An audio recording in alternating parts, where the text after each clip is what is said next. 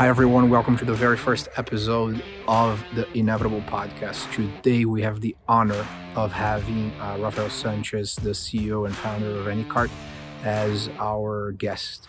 I've known Rafael for about 6 or 7 years.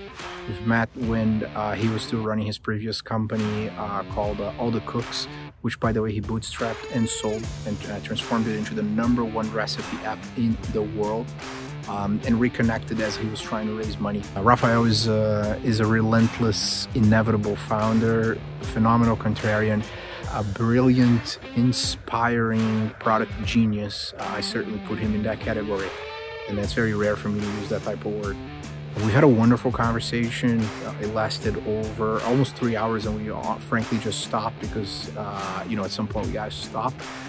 But Rafael has a very inspiring, beautiful story, and I hope you guys enjoy the incredible conversation that we've had for this episode. So first and foremost, thank you for being here. It's a big honor and pleasure to have you and spend a few, a couple of just spend time basically learning more about you and your life. Thank you so much for having me. It's a pleasure. Absolutely. So, I wanted to start by just asking you a little bit more about how you grew up, right? And in what part of Brazil you actually grew up. Because, Rafa, you are not the typical Silicon Valley Brazilian, if you may, very low profile at the same time. A beast of a founder and a brilliant product person, and I've been in the Bay Area for about 9 years now, and it's I think how long have you been in the Bay? Since 2010. So 11 years. So I think we see people coming and going. And all these folks that are just here for a little adventure, they think it's going to be easy. You're going, no. I'm already. You have to come visit Miami, and also, Atman will continue to have an office here and a presence here. So it's not like that's why, aside from COVID, that's why I didn't also host a goodbye party. Okay. But yeah, so I'm not leaving. Although I will be based on the East Coast. It will be better for the fact that we invest in the U.S. and LATAM. But that makes sense. I wanted to ask before we get into the Bay Area, before we get into Anycart and all that stuff, is just learning more about how was your childhood. And you're from the city of Maringá. What would be the equivalent of Maringá if you are an American listening to this? Because it's not even an Austin, right? Like I would say that Curitiba would be Austin. So like, what would be Maringá if you had to compare with Brazil? And Yeah, so I was actually born in Loanda, which is 20,000 inhabitants maybe at the time that I was born. And then later I moved to Maringá. Maringá is more...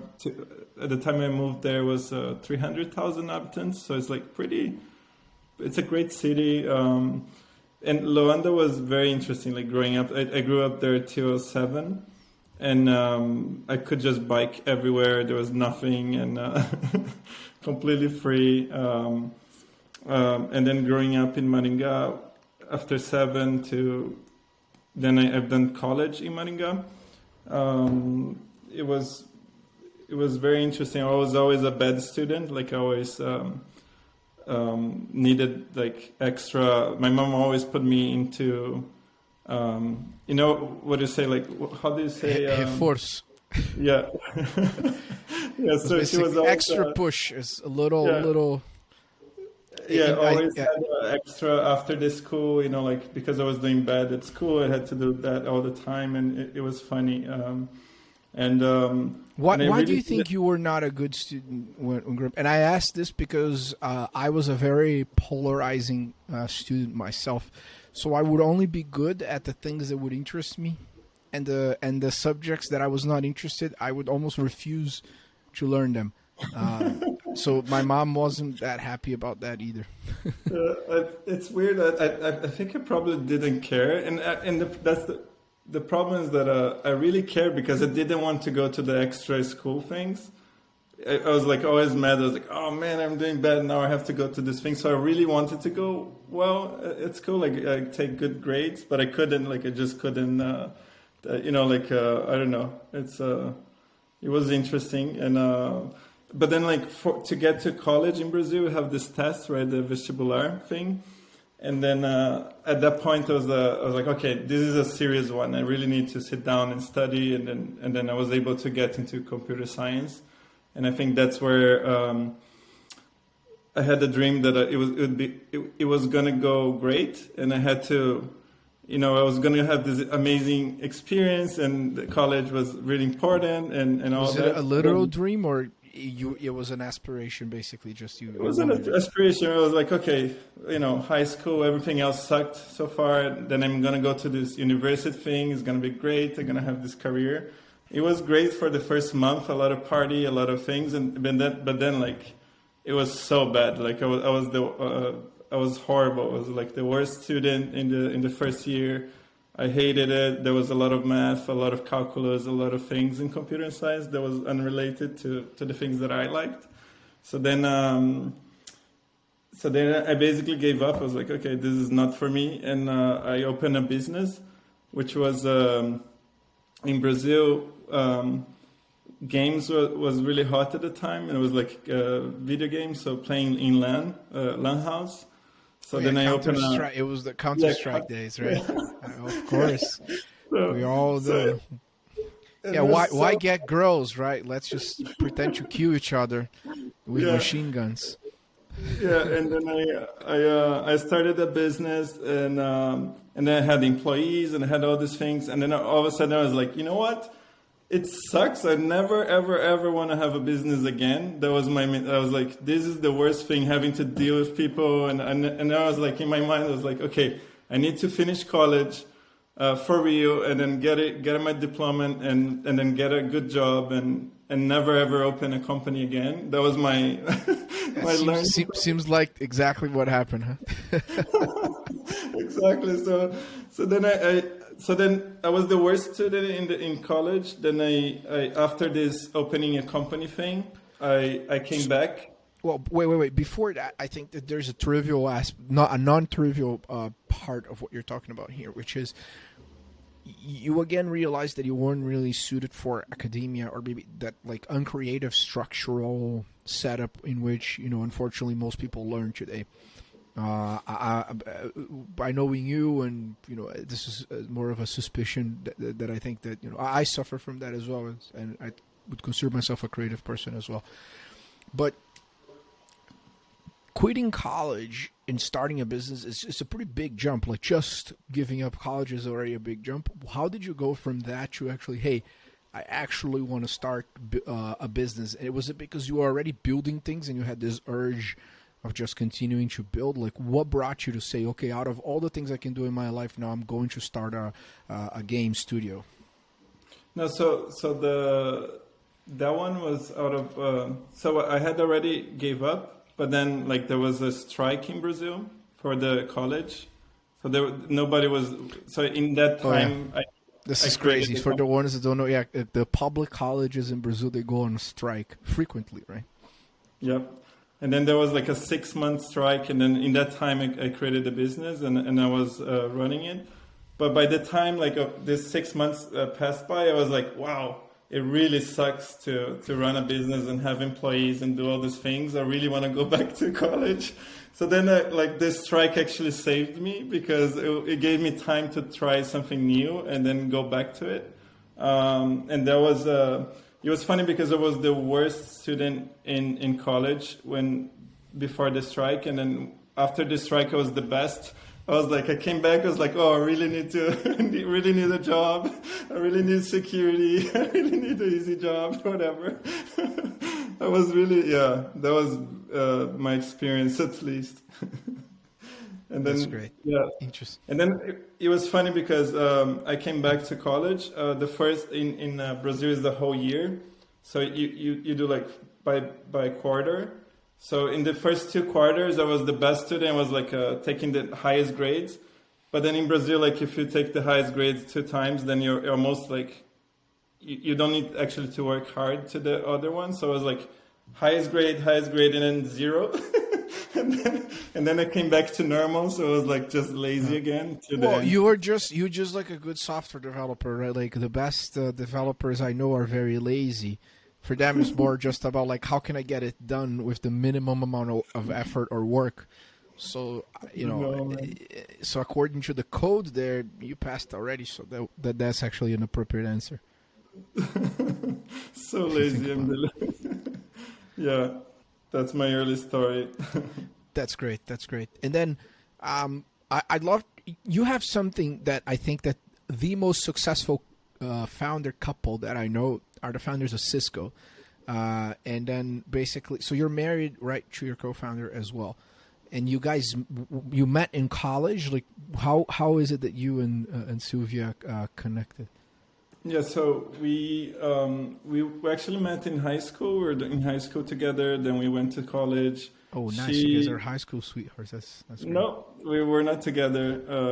Okay. So it was during college. So then, doing that, she went to UK after the first year. She wanted to have this 1 year abroad experience.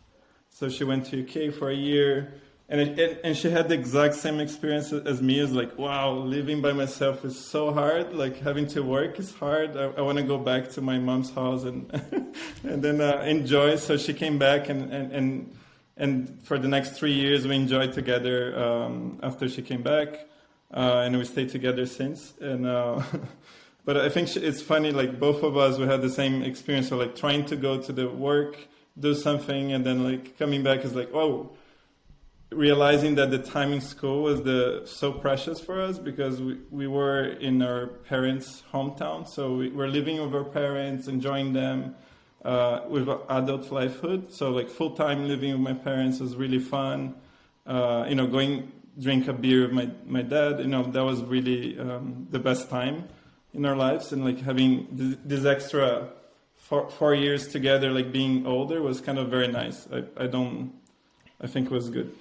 That's great. Yeah, I think that if you ask me, I am not very much in favor of college across the board unless you want to be a doctor or a lawyer. But for the type of work that we do, for you as an entrepreneur, for me as a venture investor, you don't really have to go to college. And fortunately, there are many different you have to study a ton.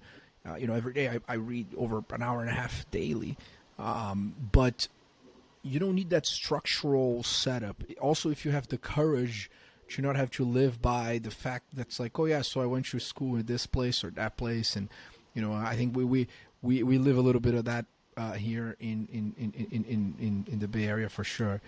I agree with you, but using hiring, like when I'm hiring engineers, I know that like if somebody finished college is because there's a lot of engineers who give up of computer science, for example. And I think like I box the ones that were able to finish in the like, okay, this guy or girl can really finish something, right? Like till the end, like really start something that's hard and then like fully finish a project is hard. And I give credit to that. Like, I think like when I'm hiring somebody who have a computer science degree, for me is more like it's a plus, like, oh, this person can finish something even if they don't like it. Yes, no, that's great. I do think also that there'll be other ways of measuring that, right? Maybe if they left to start a certain project which they've reached to some sort of completion or closing chapter. But your point is perfect. I tend to agree. I think that the other aspect that I believe is extremely important about college is that I think it's really important to apply and get in, and then live the first 2 years. There's something extremely valuable about going and having a bunch of first-time experiences with tons of people on the same age at the same age group in a safe environment. Meaning you can fail miserably many times, and it's okay. And it's not just about work, but it's also about socializing and parties and organizing things and really having room to figure out who you are and what matters to you, and being okay if some of these things will change or not. So that aspect, unfortunately, has not been able to be reproduced by any of the new novel programs. You know, could they be coding schools or the great work that the folks at OnDeck do, and so forth. Just the ability of going to parties, failing, being rejected, trying different things, sports. Just it's extremely important for the formation of the human character. So that is also something that I think it needs to be taken in consideration, aside from what you said, the ability to complete things.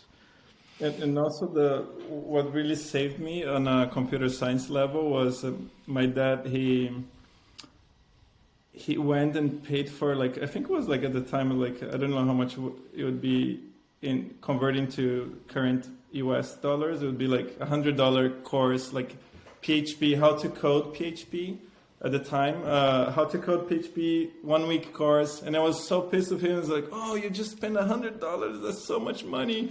Like I could, like don't do that. I can learn by myself." And then I was really telling him, like, I can learn this stuff by myself, but you never do. So like you could learn anything by yourself, but you don't actually stop for a week and sit in front of a teacher and really like try to learn.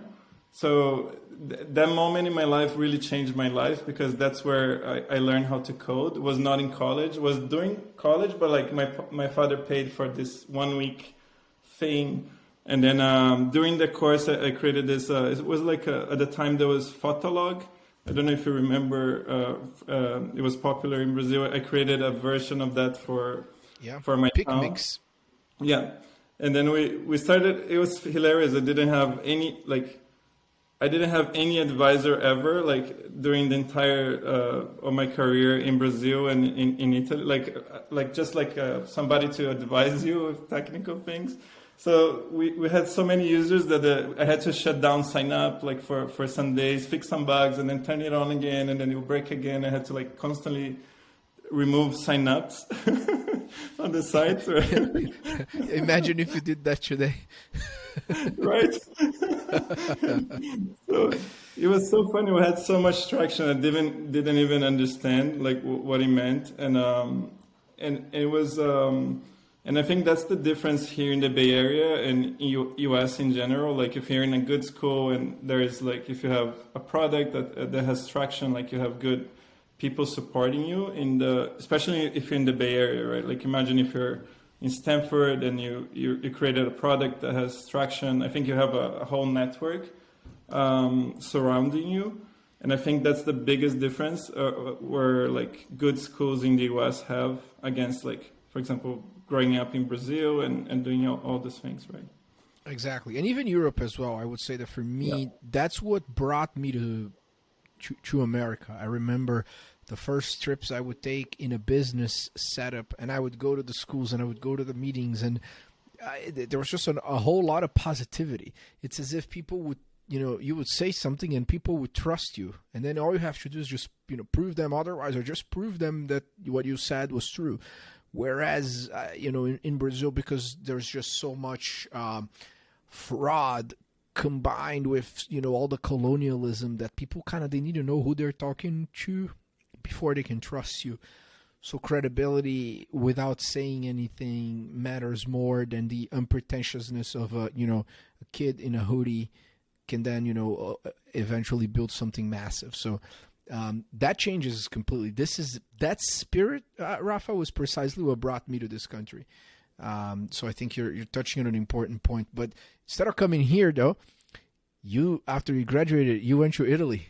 So how was that, and why Italy? Yes.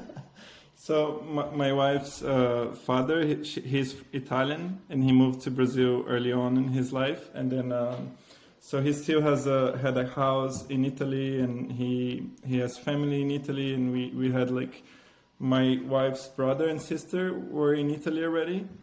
And as a Brazilian, as you would imagine, like if you're anywhere in Brazil, I had this in my mind, like, okay, if I finish computer science, I have to go to São Paulo. That was like the obvious career move, to just go to São Paulo, find a job in São Paulo, and work like in where the things are happening. So it was so obvious for me, like I had to go to São Paulo.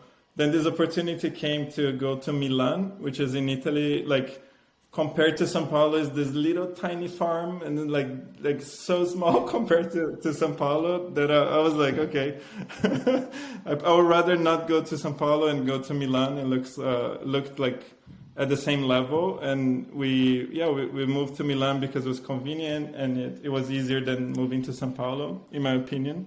I think moving from anywhere in the world to São Paulo, it's such a different, like it's such a huge city. So we prefer to just go to Italy, and that was very cool. Like we had good times in Italy. We had a lot of friends who were Brazilian in Italy, and some of them would be like complaining about the culture of Italian culture, because it's very it's very closed in many ways. It's hard to make friends in Italy, right? Yeah, it's actually, let me try to explain. So Italians like to do things in their way, and it's the Italian way. And we easily realize that, like, either we are in Italy and we do the things in Italian way and hang out with Italians and do like things like they do, and you have to love it to do that. Otherwise, you're gonna have a sad life and not have fun and do, be complaining about things that don't matter. So we really went deep into like doing things with Italian friends, and like really like going deep into the culture and embracing Italy. Like it was so much fun. That's great. It reminds me of a book that I gift to most founders. From this guy named Michael Singer, called The Surrender Experience, which is just the importance of just surrendering in life. I think this is it's a beautiful example when you're basically like, look, if you try to push it or you resist how things are done in that part of the world, you're going to be miserable. But if you embrace the way things are, then you live a happy, fulfilling life with flow, right? Yeah, and in Italy, it's a little cumbersome in the beginning, because like it's very different from Brazil. But they really know how to live life. It's a high quality life. Like I was playing tennis every day. I was like leaving work like at 6 p.m. playing tennis, having fun, like traveling everywhere. That was like really, really fun. And we stayed there for 5 years. So Sylvia, my wife, she's the one who wanted to come to US. And I was like, I was becoming Italian. I was like, why? Like, they eat burgers there. Like, why? I was very, I had this preconcept about America, about the Bay Area and everything. I was like, kind of, why would they go there? Like, I have such a great life here. Like, look at this food. This is amazing. Like, what I'm saying? Like, that's, I was in that mode. And I did it. I was like, fantastic. I remember just one time I was near Bologna in Italy, and I went to a gas station to just, I was like, we were driving, I had to pee, and we stopped, and it's just incredible burrata and a focaccia sandwich with incredible prosciutto at the gas station. I mean, it's just, this, of course, that you have incredible restaurants and amazing gastronomical experience, but just to give you a sense, right? I remember that moment so vividly. I was like, wow, the Italians really know how to eat well. Yeah, in my mind, I was like, look at this food. Like, they go in America, they eat burgers. Can you believe they eat burgers? And I didn't even understand what burgers were, but I was like, thinking like that, right? So, and that's what. But then, like in the end, she won, and then we came. And then that's where, we working with tech in Europe, and it was really fun because we imagine like two engineers, Sylvia and I, we're like two engineers working in the same company, in the same team, husband and wife. They would like send us for 3 months in Spain, and then it was good for the company because they'll pay for one hotel and one car, and then like and then we love to travel. So I'm just impressed that you guys have such beautiful partnership. It's just so rare, doing so many different chapters in life with the professional aspect as well. It's interesting. How do you think you guys make that work? Yeah, so I don't know. It's hard. I don't know. But yeah, we have fun. And what happened in Italy is funny because as soon as I arrived, because of that, it's funny because of that. Remember that 1 week course about PHP in Brazil? Yeah. As soon as I arrived in Italy, I found a job like 1 day later with doing PHP programmer, and I found a job. Like I couldn't speak Italian, I couldn't speak English, I couldn't do like I arrived to the job interview. The guy was so nice. He was so kind. He was like, "Do you know Italian?" And I was like, and then he asked me in English, but his English was similar to mine, so we both were like, yeah, English, yeah. And then, you know how to code? Yeah, code. I code so much. And I was like, okay, hired. And it was hilarious because, and I was having so much fun with these guys. But when you meet somebody in a language, so they met me in English, and it's really hard to change the language they speak of somebody that you met in a certain language.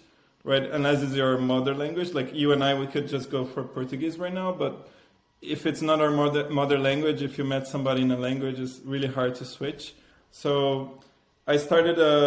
It was like my first day in Italy. I had a job. Then I started learning Italian, and I really wanted to speak in Italian with these guys. Right, so I would arrive to the office and say "Hi, ciao," and they would reply to me "Hi." Hi. So it's. I think like for Americans it's harder to learn any other language because everybody wants to speak English, right? So I think that's one of the things, and everybody just wanted to speak in English with me in the company. So then Sylvia, she found this job where she was commuting for 2 hours and a half one way and 2 hours and a half.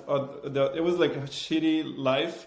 The worst life she would arrive at home like at 11 p.m. after the commute, and then I would be home at 6. So, and then I decided to switch jobs to go to work in the same company as she was because, and then in the job interview, they asked me, "Hey, do you speak English?" "Nope." "Do you speak Italian?" "Nope." And then the guy's like, PHP. Yeah. And then it was worse because they were hiring for Java, and they're like, "Do you know Java?" "Nope." And then, but, how did you get the job? Yeah, so Sylvia's brother was working in the company for like 3 years already, and they're like, and then they're like, the guy like years later he tells me like this guy didn't know anything. He doesn't know like how to speak. He doesn't know how to code. And then he went to his boss and he was like, "Well, but if there's any chance he's as good as Luciano, then I'm gonna hire him." So it was more of like a family, like a heritage of like these programmers. Yeah. I see. Interesting. The Brazilians. I love it. And then. But then they hired me, and then I started there. But it was funny because I refused to speak English from first day, so they had to teach me Italian. So after 30 days, I was doing like phone calls in Italian. I was like talking to everybody. It was great. That's awesome. Anche parlo italiano molto bene, no? Un poco, okay. Yeah. I have a passport. I'm a citizen. I did like a year and a half of like Italian, and then I remember when I was at SendGrid, and we had this Italian customer that was sending a bunch of spam, and it didn't speak English, and then I thought, maybe I speak some Italian, to realize that I didn't speak a thing. I mean, I could leave me alone at a bar, I'll get around, but like not to have a DNS, IP specific conversation with a spammer in Italian. That was not possible. But then continuing on your journey to build things, I consider you that type of founder that, aside from being inevitable, that a very product centric founder that builds and ships quite a lot with tons of creativity. You have that extra level of like product sophistication that kind of resembles art in a way, and then basically. You then started doing an app that was just doing custom notifications for Craigslist, or were you already in the U.S.? Like, what was the jump there, basically? And when you came to the U.S., you guys came straight to California, right? Yeah. So what happened was that in Italy, I had I could have lived my entire life in Italy, but I would have this. I don't know what it was, but at night I'll be like so pissed that I was not learning enough. I'll be like pissed with myself as like, wow, I'm not learning. I'm not doing like anything I always want to be constantly learning, especially like product and engineering. So I think that's something that I want, even on any car, to everybody who works with us, like to be constantly learning. And I think if we create that culture, that's the best. Like, doesn't matter. Like, I think that's really important. So then I was every night I'll be in Italy. I'll be frustrated. So like from 7 p.m. to like midnight, I'll be like trying to learn new things on my own. So I had this boss called Simona, and she was super nice of us. Like, imagine like the best boss you can ever have. And she knew like I love to learn, and she knew like that like learning is very important for me. So we moved to the US, and before Android was released, this company that the Italian company acquired, they were building like imagine like Google Play for Motorola, I think it was at the time. I used to work for a company called Nimbus before the iPhone came out, and we were the #1 app on the Ovi store, the Nokia's app store. That's how old we are, bro. Yeah. Anyway. So that was before Android was even released. Like we were like they got this really good teacher to do again 1 week boot camp, and my boss was like, okay, Rafa should do this boot camp too, right? And then she just did it because I was not in the project. She just knew that I love to learn. And then so it was my first week in America. In the first week in America, I started this boot camp that during the 1 week boot camp, I built this app, which was just to learn everything about Android. So Android, one of the things about Android that's really cool is the internal notification system that they have. Like you can spin up every like 5 seconds, open something and do run some code on Android, like in the background all the time. And that was really new. Like there was no like iOS. I don't even think iOS has that right now. So on Android you could do that like since the beginning, and that was really cool. So I was like, okay. What's a use case that I have every day? Because the first thing you do when you arrive in the US is that you learn about Craigslist. Craigslist is the best thing ever.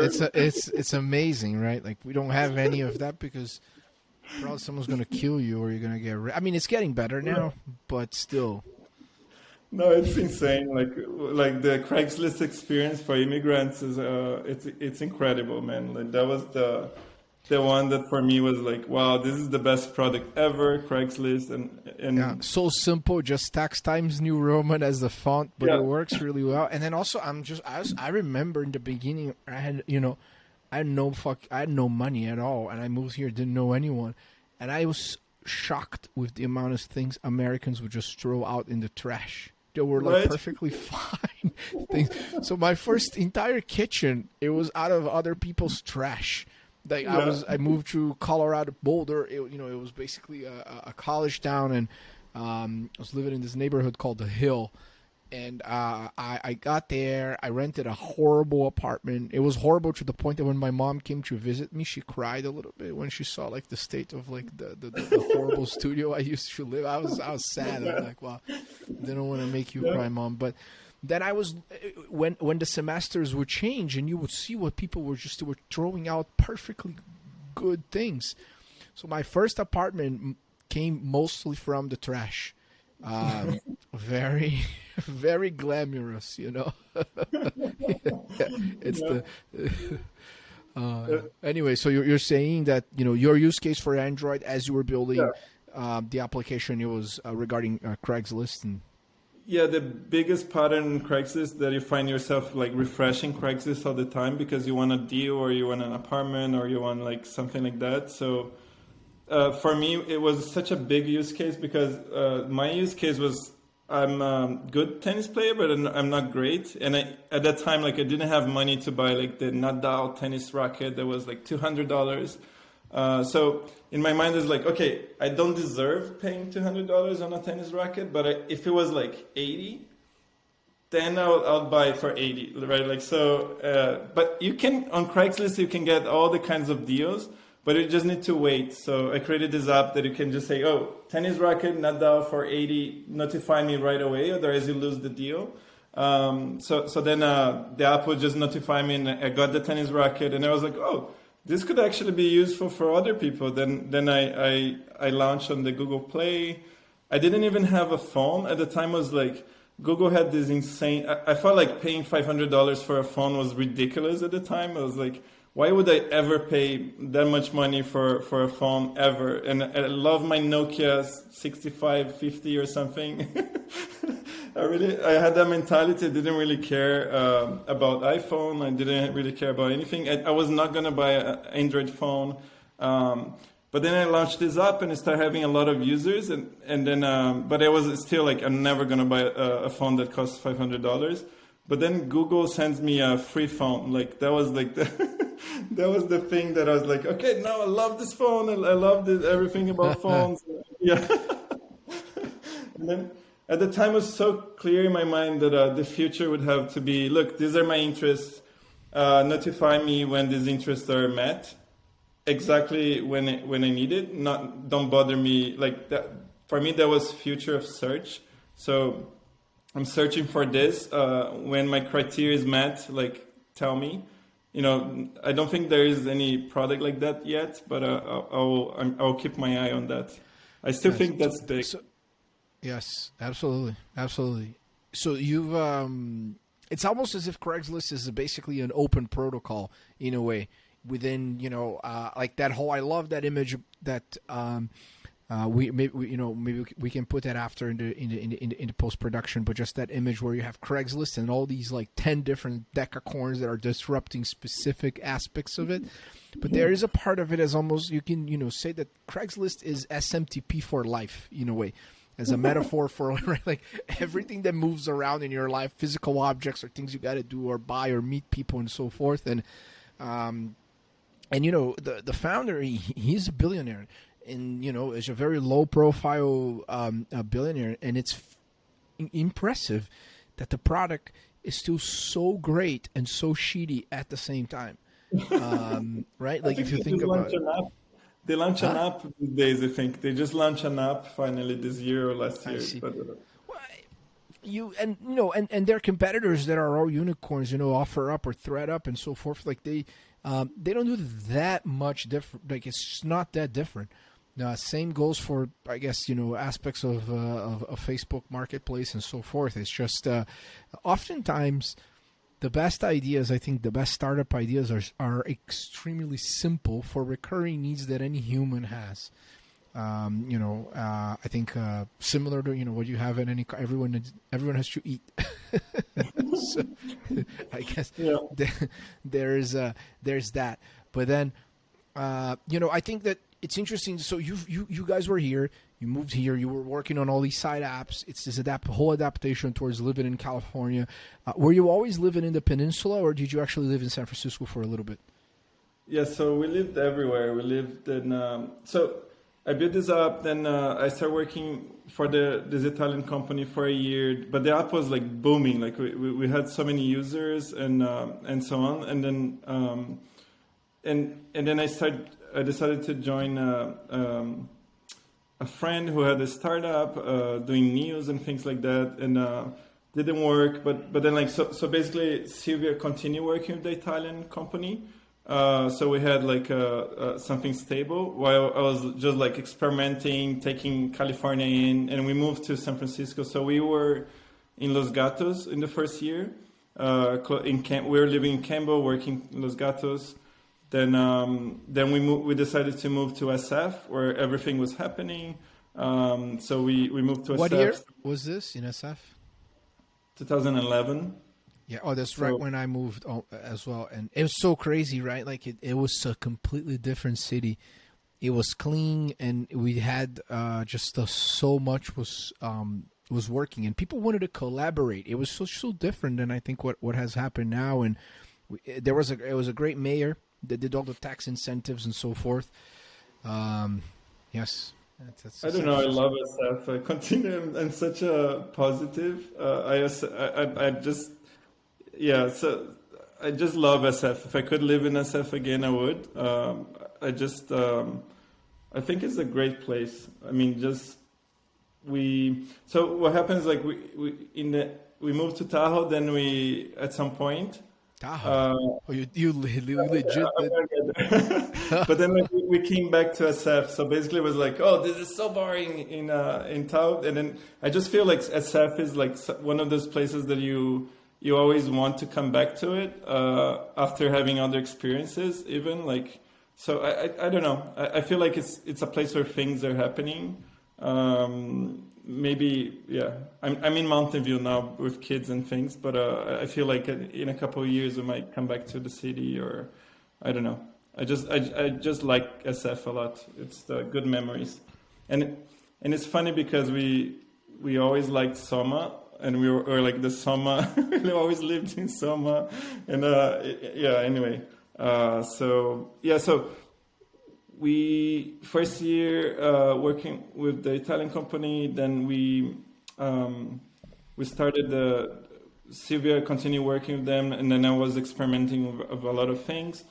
In between that, like I launched this recipe app, which was we had a bunch of ideas of things that could pick up traction in apps, because like there were not many apps at the time that could do big things, right? I just realized, like, by doing the Craigslist app, that I wanted to build something that positively impacts millions of people every day. And then once I had that realization, I was like, oh, that's what drives me. That's what I was born to do. Like, that's what makes me happy. That's what makes me wake up every day happy. That's what like makes me keep thinking at night. Like, that's what drives me. Once I realized during that year that like that's exactly what I want to do with my life. Then I was like, okay, I created a list of everything that will positively impact people, help people, and then I'll build an app for that. I ordered them by number of people who would use that app, right? So, and then the most hilarious part is that the number one app would be a recipe app, because it was like people eat every day. Recipe apps are free. Like, people can just download them like without paying, and then I can reach more people with a recipe app than I can with a Craigslist app. So then I made the list, and the recipe app was number one, and then that was on a Saturday. Then on Sunday, I released a fake recipe app on the Google Play, just like it had like 3 recipes, and copy and pasted them like and put it in. And in 24 hours, you were basically. I love the practicality of how you live your life. Just in terms of, it's true. I think it's one of the combinations that makes you such a special founder is that this insane curiosity, and you know how to learn. You learn very fast, but you also get it done. You execute. You just don't stay in the idea world. I think that's fascinating that you just you ranked out the ideas. It's basically there is this moment on the whole like Joseph Campbell thing was just like you're at the belly of the whale, basically, like you cross the point of no return, knowing that you want to impact millions of people, but then you're about to face a bunch of obstacles. So I guess we'll get there.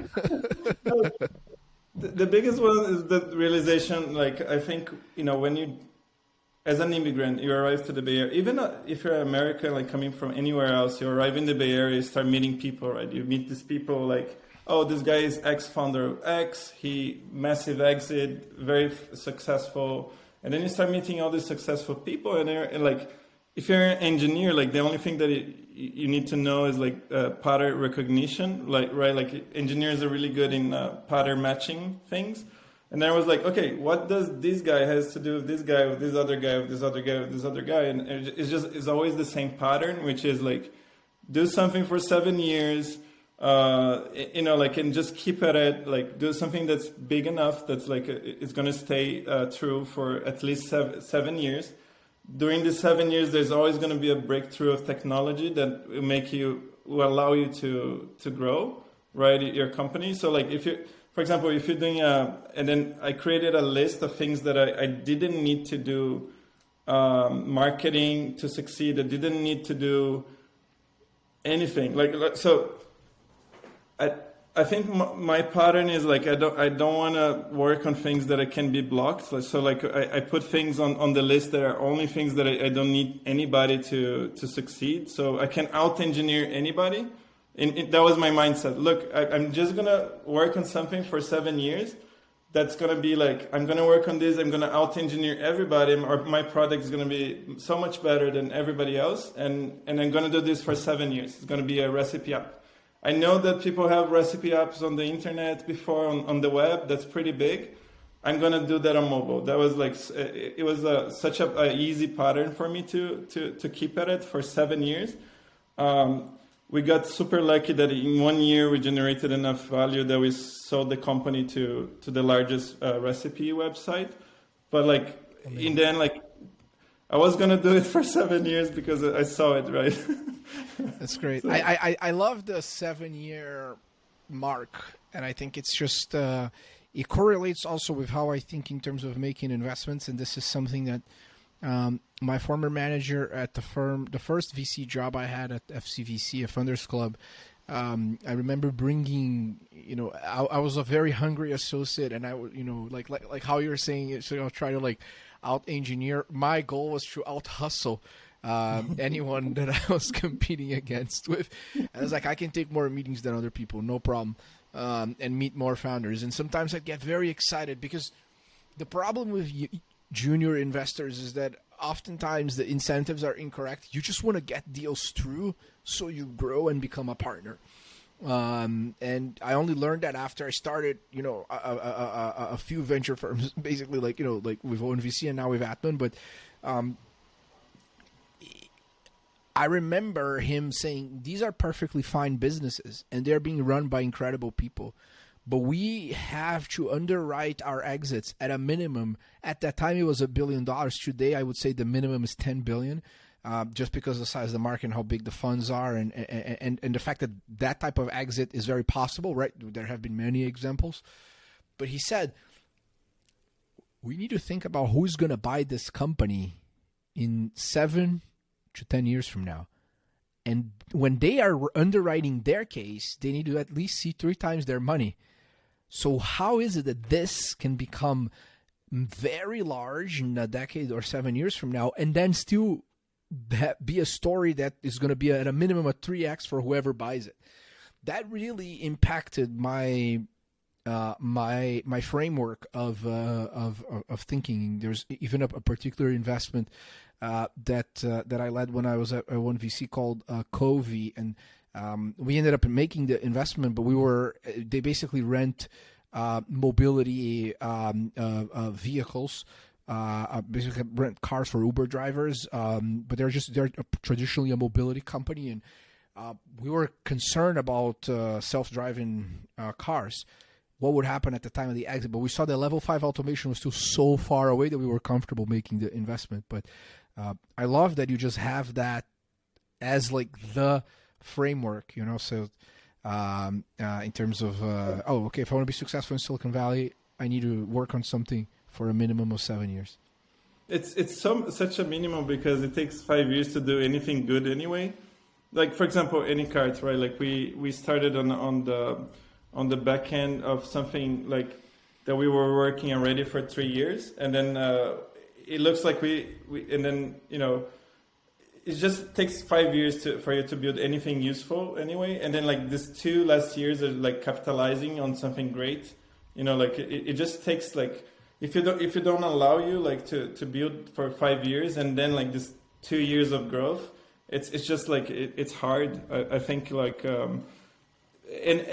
and what I've done in 2011, I just aligned this passion of impacting positively millions of people with something that I could do without getting blocked, which is like, I can build a recipe site. Like, come on, that's like, if you're learning how to code, like literally recipe sites is the ultimate tutorial.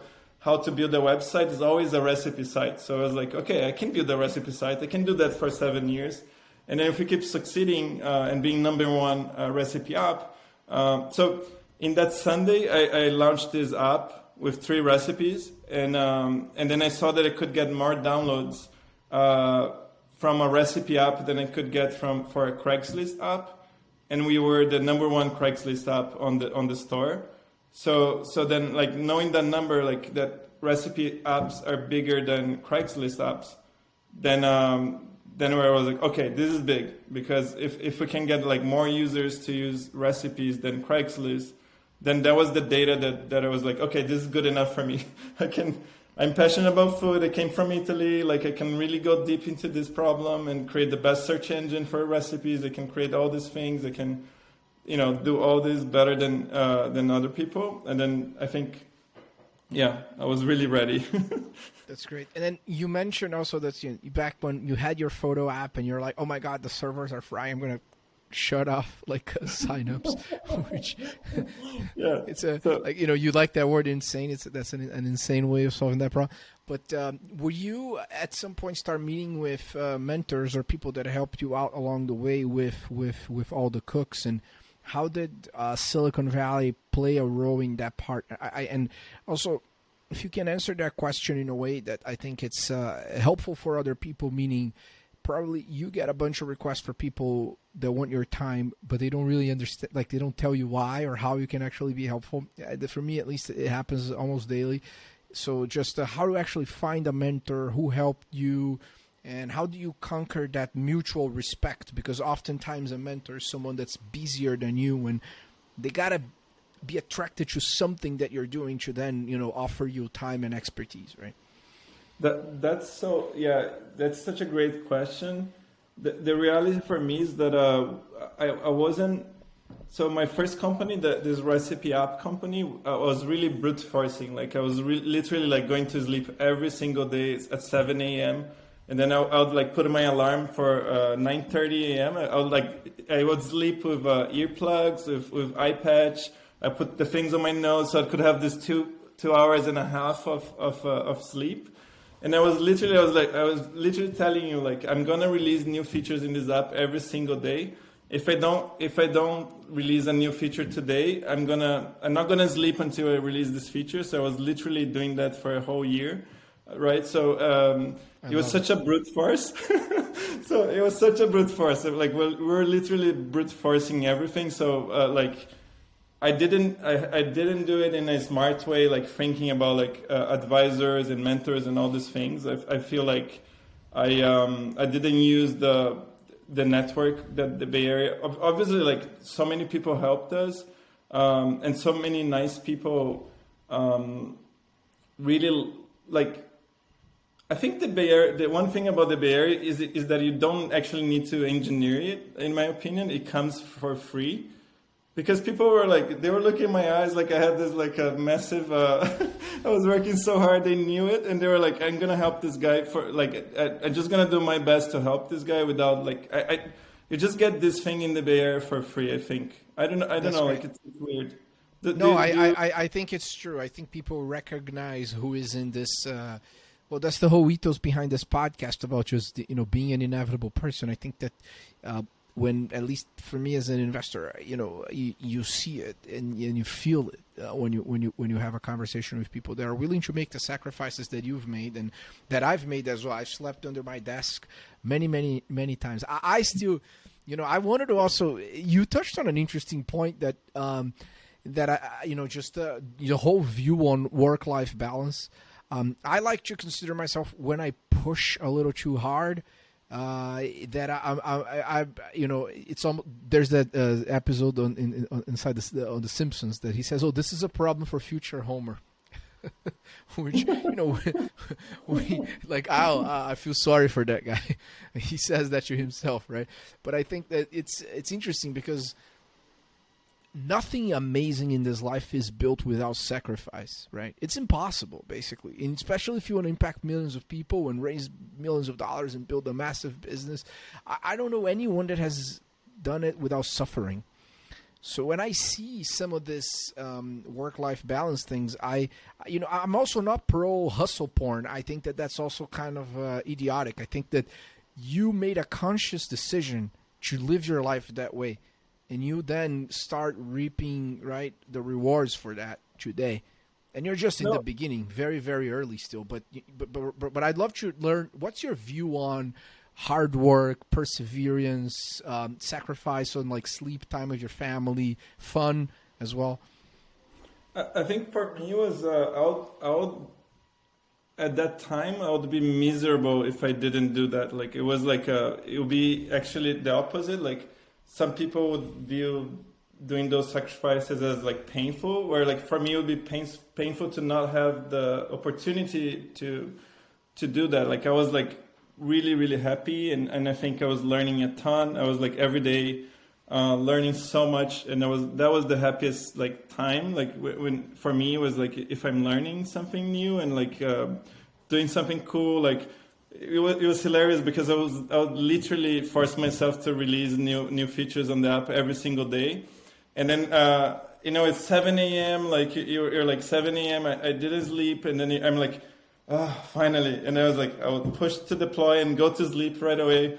Then I would wake up at 9:30, and then like I would crawl to my computer and I would see like crash reports on the app. Like that was like super high. so people would be like upgrading the app and they're like crashing like crazy and like everybody complaining. And then like I would like fix it and send it again. So it's I feel like I was not following, like I said, I think I was just brute forcing it. I was not following like any advice. I was just like doing it because I would not see myself doing it.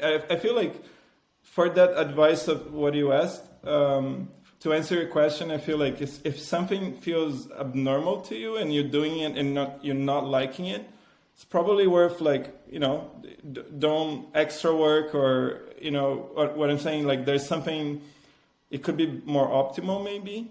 I think there is some balance there, right? I think that it's good to have that conscious as well, like because if you're like pushing yourself to do something that you're not liking it, I wouldn't like. I feel like what I've done was like I aligned something that I can be completely unblocked.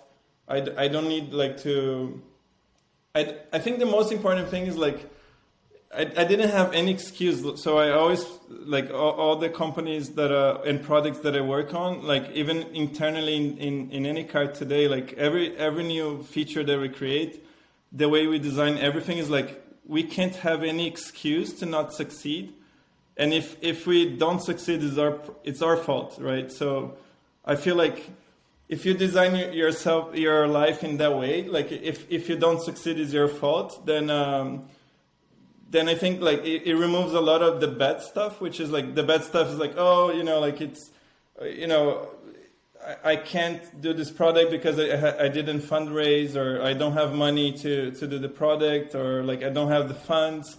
If you blame like fundraising for not succeeding, you know what I'm saying? Like that's kind of it's hard. I love it. Does that make sense at all? Absolutely. You said, I brute force my way into success, and if I don't succeed, it's my fault. I love it. Yeah. It's a really good summary, and I think that honestly, in my opinion, this is also the summarization of the American spirit, right? Which is that whole individualism, the sovereign individual, self-reliance aspect of like, look, we're going to have a country that has basic rules where, for the most part, we're not going to steal or kill each other. and and then through the quality of your work, you're gonna get this thing called money, and then through money, you can do a bunch of other things that you want to do. So I mean, that is certainly, if one day we summarize, when we get to 50 on 100 episodes of like the little snippets of what makes a founder inevitable, I can guarantee you that this is going to be included because it's 100% true. And I also think that it's not this what All the Cooks was not the first project that you started. You've had many projects before, even back when you were in college, but it was the first one where it actually went global and successful. So how was dealing with that? And you being in the Bay Area, did you decide to then raise money or sell the company, right? Because you and we met at that time. It's such a random thing, right? We met at a Microsoft Azure conference. I used to go to conferences for a living, but I know that you're not the type of developer that typically goes to conferences. So that's the other thing where I'm so grateful that we met at that. I used to live 2 blocks from the Moscone Center in SF, so and get the tickets for free. So I would always go just to get some free T-shirts. No, but I feel like the one thing that, in my opinion, is could make you feel like you're like work. I think this work-life balance thing is really, it's an interesting question because, for example, if I'm doing a company and the company to succeed, you need to fundraise, right? But I'm not a good fundraiser and I'm not confident I'm going to be able to fundraise. Then it's like you started the wrong company, right? So really aligning from the beginning, on a project that you can succeed and setting up yourself for success for the next 7 years, right? And for example, there were more things that had more traction than recipes. But for example, I could have done a chat app, right? But it's way more competitive at the time to do some recipes. There were no competition. I could do it for 7 years because I'm passionate about it. Otherwise, I wouldn't be I would just quit. For example, at the same time I was running this app, I was doing ad mediation platform, and I had all the bells and whistles. So my background as an engineer is building ad mediation. So I had segmentation, I had real-time bidding, reverse bidding, I had reporting. I built all these features for ad mediation platform. And then I gave up. I was like, this is boring. Something that is not impacting millions of people every day in positive ways. Maybe on ads is a negative way. So I gave up. Where I think you need to be true to yourself. Is the project something that you can do for truly 7 years, right? And if it is, and everything aligns, and you don't have any excuse to fail, I think that's where it doesn't feel excruciating to overwork or do all these things. It just feels natural for me. I think that's it's really cool. It makes a lot of sense. There were many times where I spent Friday nights or weekends by myself at the office. I was happy. I wasn't suffering. I wanted to be there. And I think that's what's important, which ultimately is behind that inevitable spirit. Because I think that it goes, is that the quote I think that the U.S. Navy uses a lot, that everybody wants to go to heaven, but not everyone wants to die. And I think that it goes to say that of course many people they just want to be a successful founder and raise money from the best VCs and build a multi-billion-dollar business. Why wouldn't you, right? But you gotta want it, and you gotta want it to the degree that I think that you just don't see your existence on the earth plane but doing that. There's no plan B, plan A is plan A, and there's no getting a job or just thinking about it. I'm gonna do it when I'm ready. That's why I think that the brute forcing solutions is such a simple and interesting framework. So you guys made it. It's amazing. You made it into the #1 recipe app in the world. Last competition, very interesting. And then you didn't raise, you bootstrap it, right? Yeah. So the whole story is like we launched this up, and in a year, so we were fully bootstrapped. We had 1 year in the bank from our savings, like living in Italy, or I think our salary was 50K a year, accumulated over 5 years or more. So like we're like, okay, if we're very nimble, we can like really do it. And then our money fully ended. So it was, we had millions of people, millions of downloads in this app, and I was like, oh, I don't know about fundraising and all these things, and I should start interviewing for tech companies. So I interviewed for Facebook. I didn't pass. Then I interviewed for other tech companies. Then like I was like, I knew that I could get a job. So then there was like zero. Like once I knew that I could get a job, then for me it was like, okay, I'm going for this. Like I'm gonna go until my zero. Like I get to zero in the bank account, and I'm gonna really fully finish my. I love it. Always bet the house on the recipe app. And then also, it's funny how I think Facebook really sucks at like recruiting and retaining founders, right? You have Brian, founder of WhatsApp, was also rejected by them. Then, he sells the company. Like they rejected you. And then anyone that they acquire, they can't retain. It's just an interesting side note on how Facebook sucks at like identifying and retaining high quality founders.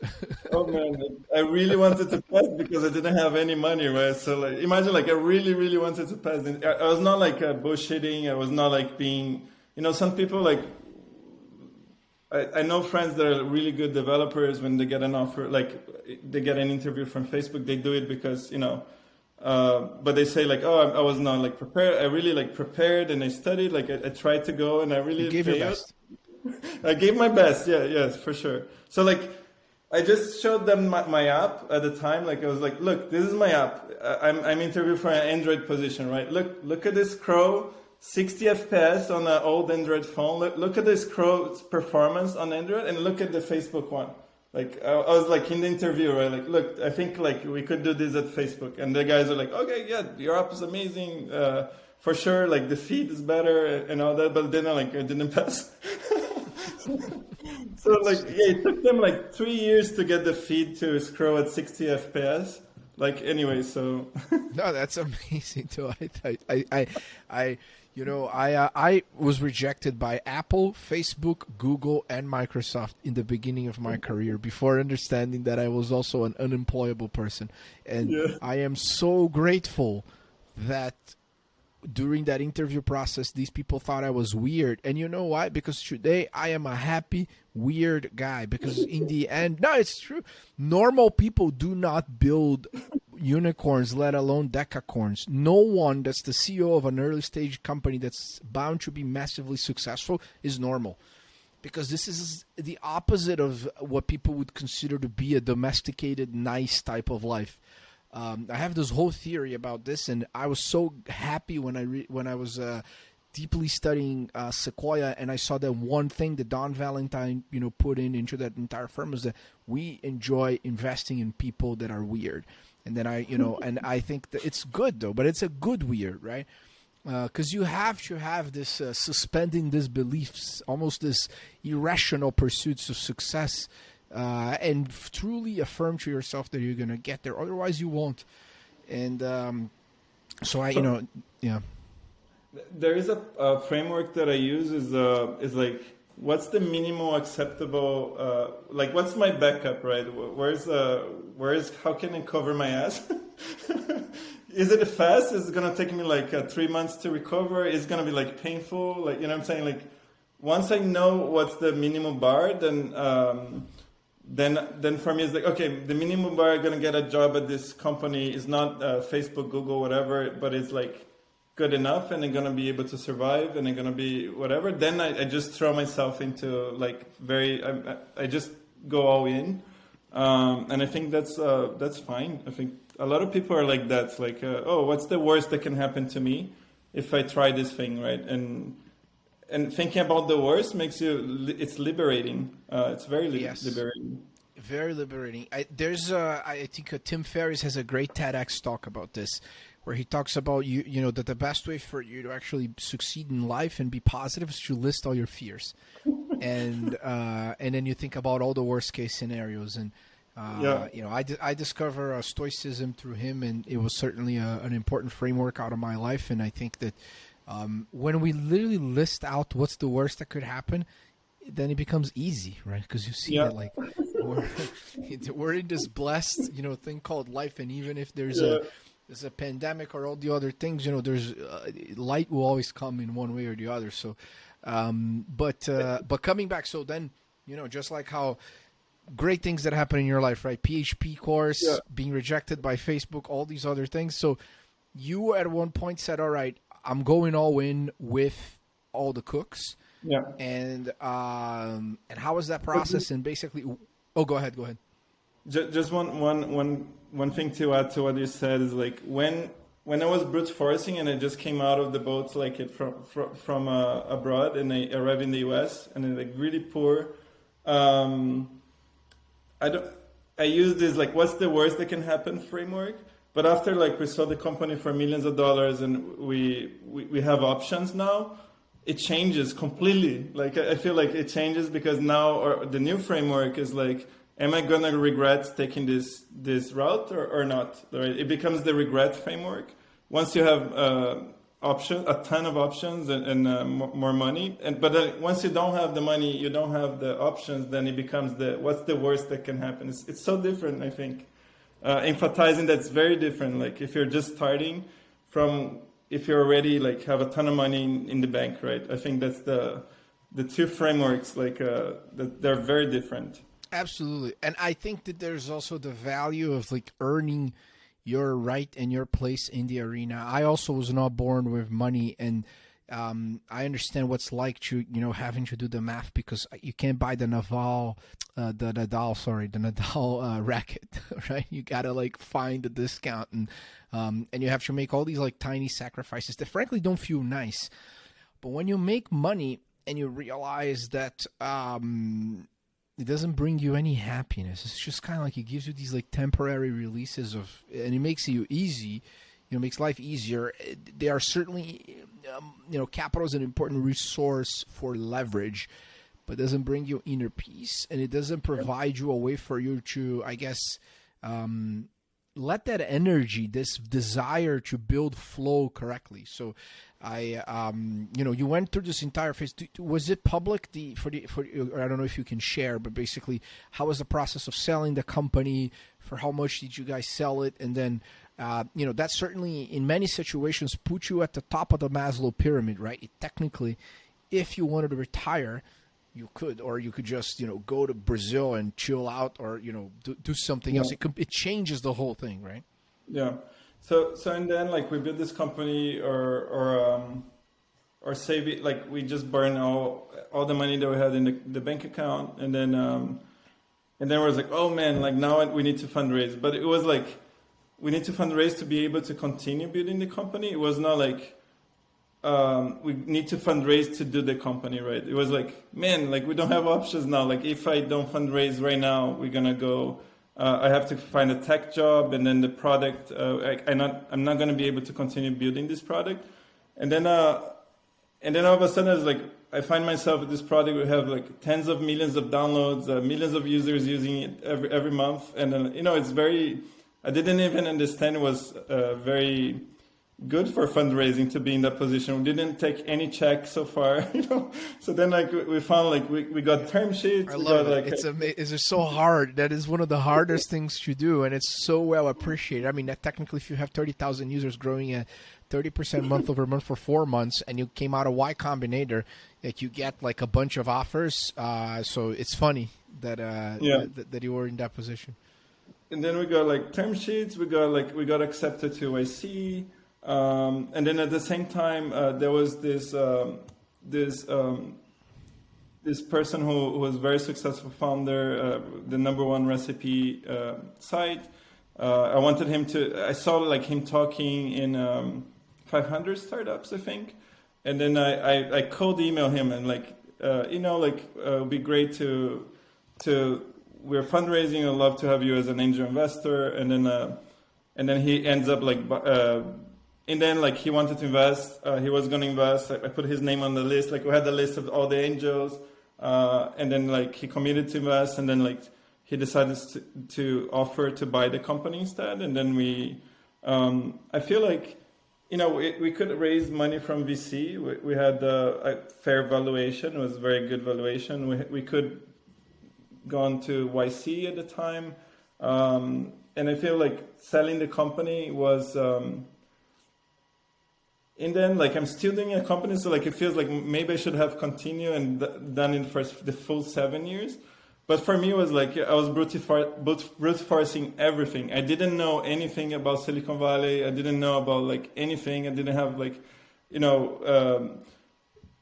I didn't realize that I had everything that I needed. But at the time, I didn't know, right? So it took me some time to mature.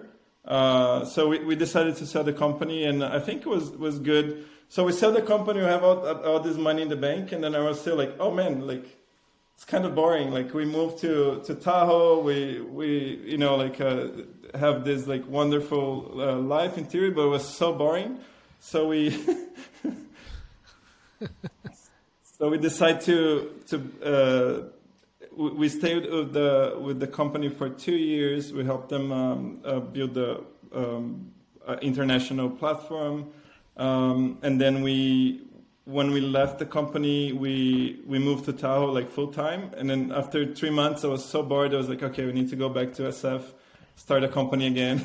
It was just like natural. So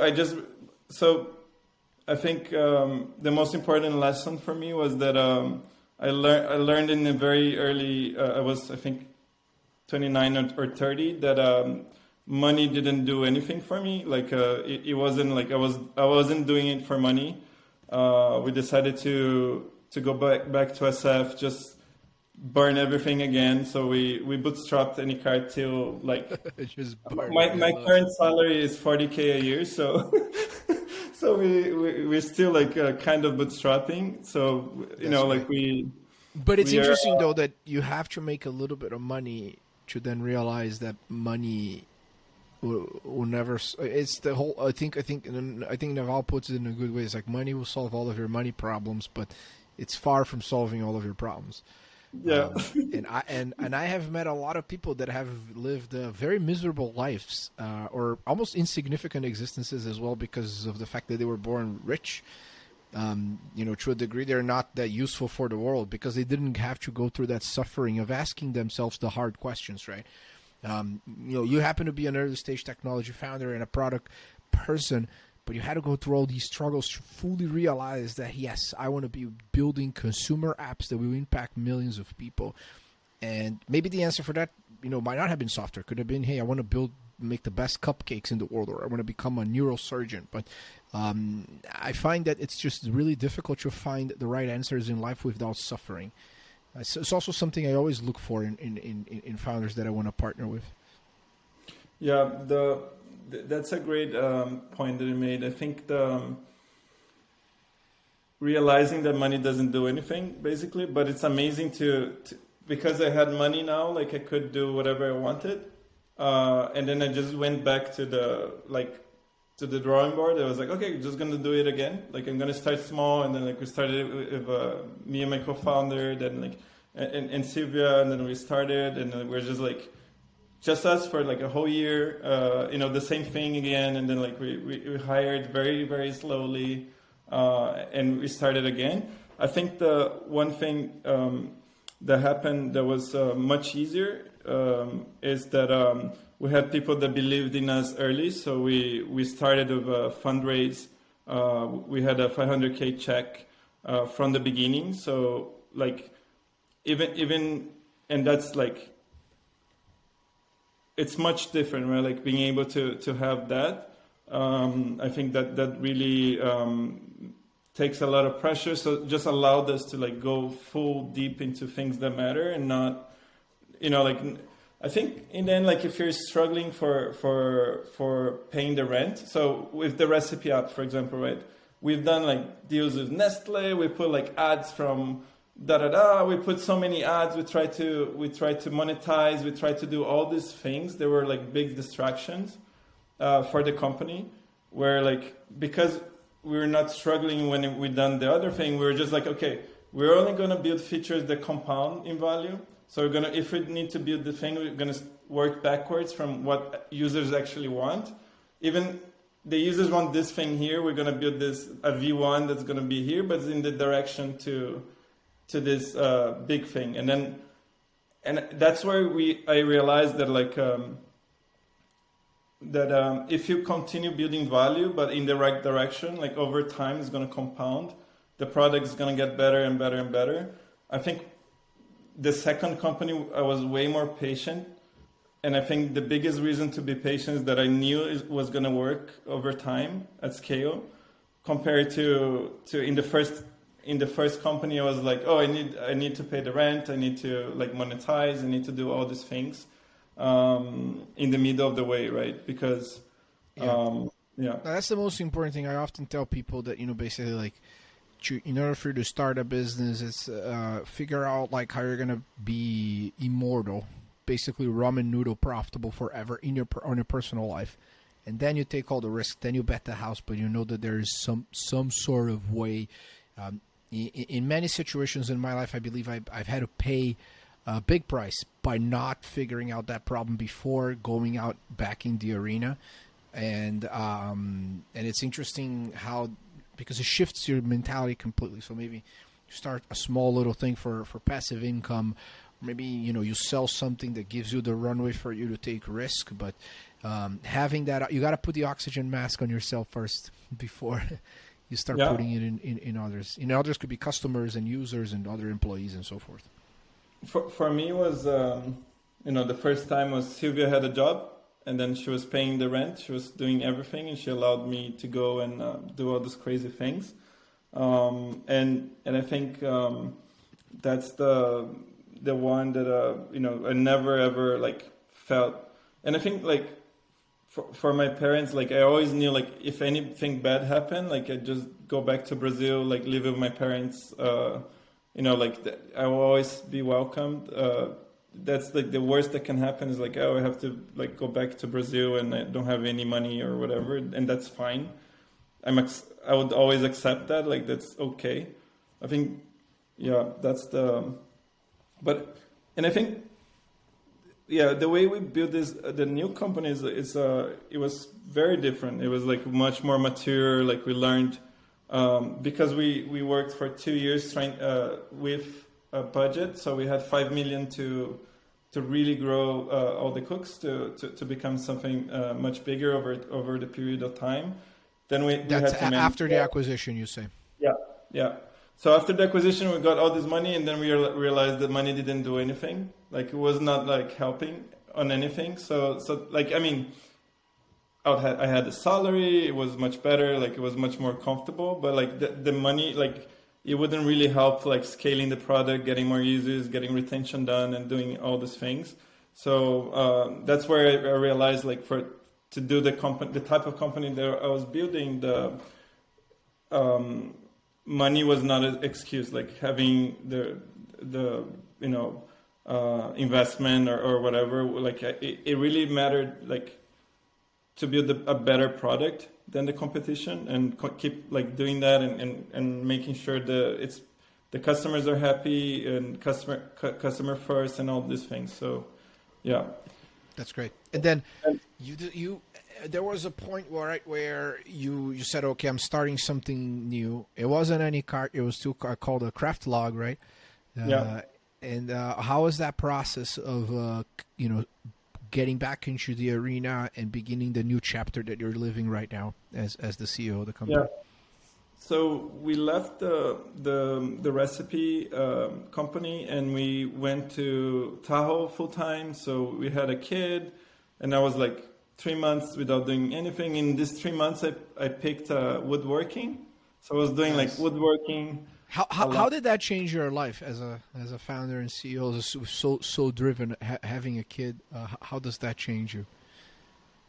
That was it's amazing. I think that having a kid is the best thing. The family first.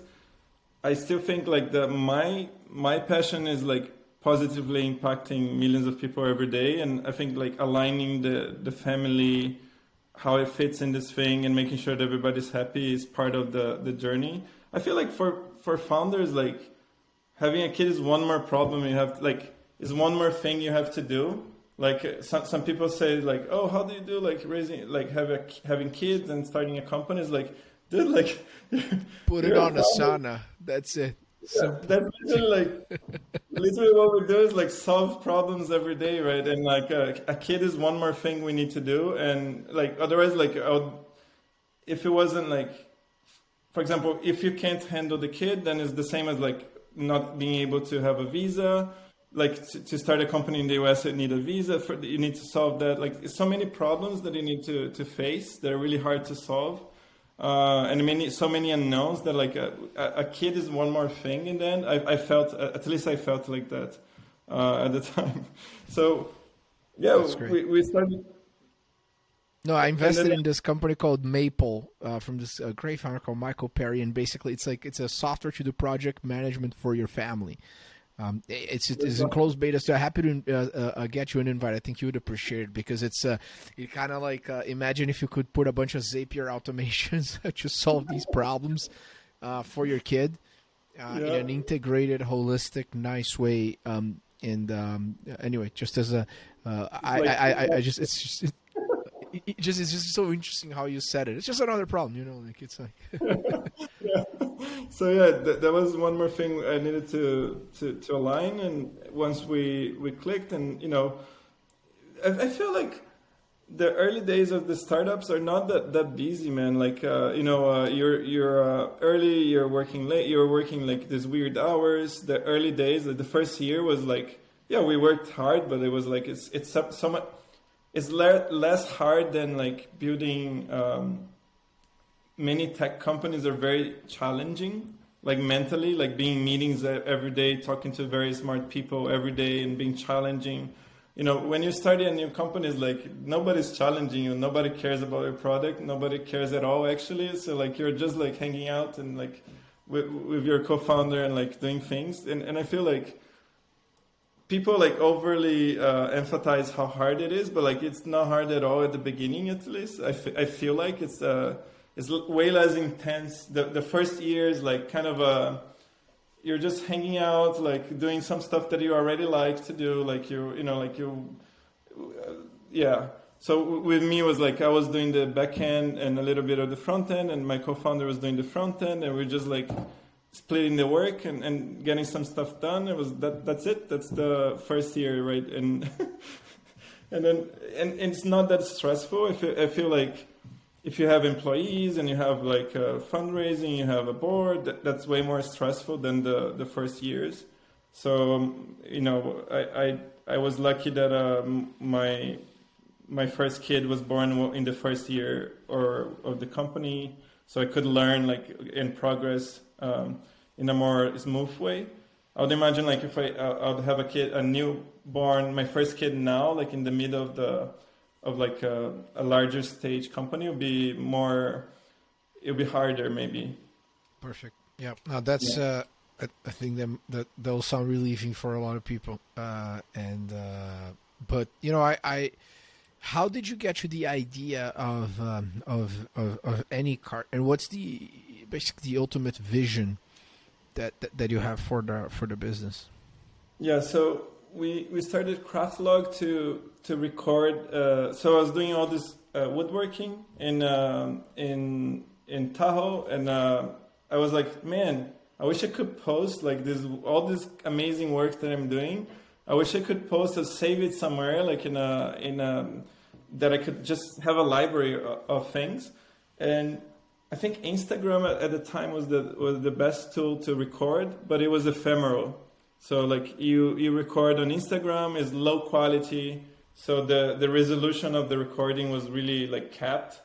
And I was like, I want full resolution of my work, saved and safely stored forever, and I want to be able to re-render this work and the resolution over time, and getting better and better, being like evergreen content.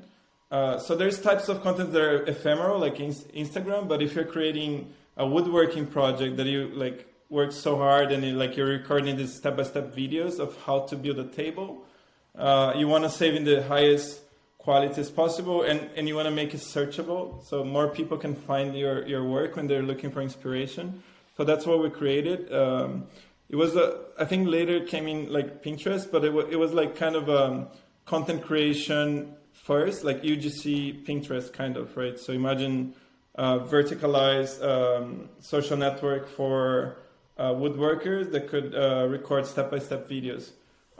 So we started with woodworking, then later we added sewing, and then later we added home improvement, because those are the type of things that I was doing in Tahoe. So Silvia was doing sewing, I was doing home improvement, woodworking, and then I think like 2 years later we decided to do recipes as well. So we're like, oh, you know what? Like recipes is still the biggest freaking thing in the planet. Like if you see, like a lot of Pinterest traffic is recipes, a lot of Google queries are recipes. BuzzFeed, Tasty, and like all. I mean, now TikTok. It's as you know, you basically, I think you have a very weird business mentorship advice, hot women, and recipes. Those are the three main buckets of TikTok, and then a bunch of niche like little things. I think that it's because it's emotionally so satisfying to just see someone cook, and then we are all, as you know, the monkeys that we are. We see food, we want more and more and more of it. So that's why I think that people just enjoy, others cooking stuff. So, pardon the side note, but basically that's yeah. So then we decided to allow people to record these step-by-step videos. That's the ones that you see on AnyCart. Those are all created using a phone on a crane. And the whole setup costs like $70 to buy a tripod that clicks on your phone. And then we developed the software on the phone to make it very easy to record step-by-step videos of how-tos. So the pitch of Craftlog was we were going to create the largest library of step-by-step videos before anybody else, because we thought that video content should be the future of the internet and not just this stupid photo at the top with a ton of text. So imagine recipes, right? Watching most of the content, even today on Google, is like you search Google for a recipe. There's a big photo with an ad, and then like a ton of text. We thought that step by step should be broken down in little videos, and that was like none of the big chefs or cook influencers, even on TikTok or YouTube or Instagram Reels, there isn't an index library that's searchable, right, for them to then sell stuff. I think that represents a massive software opportunity, because they produce nice content. I consume a bunch of them because I enjoy cooking and I like eating nice things. I also know that if I always pay for someone else to do it, it's going to be very expensive. But I would love to just learn, oh yeah, how is it that guy, does his rosemary salt, for instance. Right. And I can't search for these platforms are all closed. And the vision, I'll let you tell, because, but I think that the fact that I can go on AnyCart, search for what I want, and then eventually there could be channels, right, for all these influencers that produce great videos, and I can buy and make the salt for the guy that I follow or the brand that I like. It's such a powerful full stack solution for a daily habit of eating and cooking, which we've been doing since ever. Yeah. So and that's when we were doing Craftlog. Then a friend of mine and later became co-founder of the company. He joined us as a late co-founder of the company. He was consulting for a German retailer, and they needed to show that they could price their catalog into they could price recipes from their catalog of this retailer. It's the massive retailer, I think they had 300,000 products on each store, and their stores were in every language because it's Europe, and it was such a challenging project. And we didn't sleep for I didn't believe in this vision of pricing recipes. I thought it was like, oh, it's gonna be gimmicky, like it's not gonna be end to end, like they're gonna want to price. And I was like, okay, they're gonna pay. I was like, how much? And then I was like, because I thought the pricing of recipes would work when grocery delivery was good, and it was terrible. Like in 2000, when we started, it was like so bad. Like I think it was 3 years ago, or 2 years. I don't even remember. It was 2 years ago. So 2 years ago when we started, grocery delivery was so bad. I was like, this is a waste of my time. Why would I do anything related to pricing recipes of groceries? This is like, I don't believe in the project. It has gotten so much better. The first VC firm I worked for, FCVC, we were seed investors in Instacart. I think we wrote their first check at like a $12 million, $14 million valuation. And they used to actually hire task rabbits and the taskers would get on Ubers. And the orders were probably with a bunch of mistakes and so forth. And I think that also the early days of Rappi, that became, another company that I was fortunate to have partnered with, that basically early days, and it's very broken, but it's still better than going to the fucking supermarket. I don't know. So the discovery part is worse. That's where I think you guys do a really great job at Anycart. Yeah. My everyday job is like, how can we be better than the supermarket? And that's really hard. Like many people, like it's so inspiring to go to the supermarket. So how can we make it more inspiring, more automated for the boring things? That's kind of my daily life right now. Like I still believe it's really hard to beat the supermarket for many people. And it's funny because we started working on groceries when it was like less than 3% adoption. And that was the biggest freaking issue, was like, how can we make people shop online? Because nobody's shopping online. It's never going to work. So then I think that's in the company's DNA to find a better way than shopping in the store. And think about it as in a product level. Like when you go to the store, you're walking to the fruits section, and then you're gonna grab your oranges because you're fixated in the oranges. But you look like, if your peripheral vision, you're like, okay, I can see like the pears are here, all the other fruits are all there. So you're already like making all these calculations, and you already know where everything is, and it's so inspiring. Where online is so bad, like people are throwing you ads everywhere. Like it's not easy to navigate on the aisles. You have to click to go back to the aisle. So we are trying to do, anyway. So I don't think like going to the store is that bad for a ton of customers, to most of the customers actually. So, but the funny thing is like when this friend, he proposed to me to do this thing for this European retailer. I was like, no way, this is a waste of time. Like pricing recipes, this thing is never gonna work. And then he's like, oh, they're gonna pay. I was like, how much? So they paid for a burn of 6 months on a 2 months project. So I was like, okay, let's do it, because that's a technology that I want to experiment with. I was very curious. I was like, oh, is it worth for us to learn how to do these things? Pricing, using the retailer catalog, what can we do to make it better? So, and we did it, and it was very interesting. Like I don't think so. We acquired this kind of a knowledge of how to price recipes from the internet, but I was still not like, this is interesting, but it's not like we have this technology we built over. Half of the team is in Brazil. I flew to Brazil. I was there with them the whole Christmas, and then we crank it out in a month. We built the first version of Anycart. Where in Brazil is the rest of the team? We have a lot of people in São Paulo, in Paraná.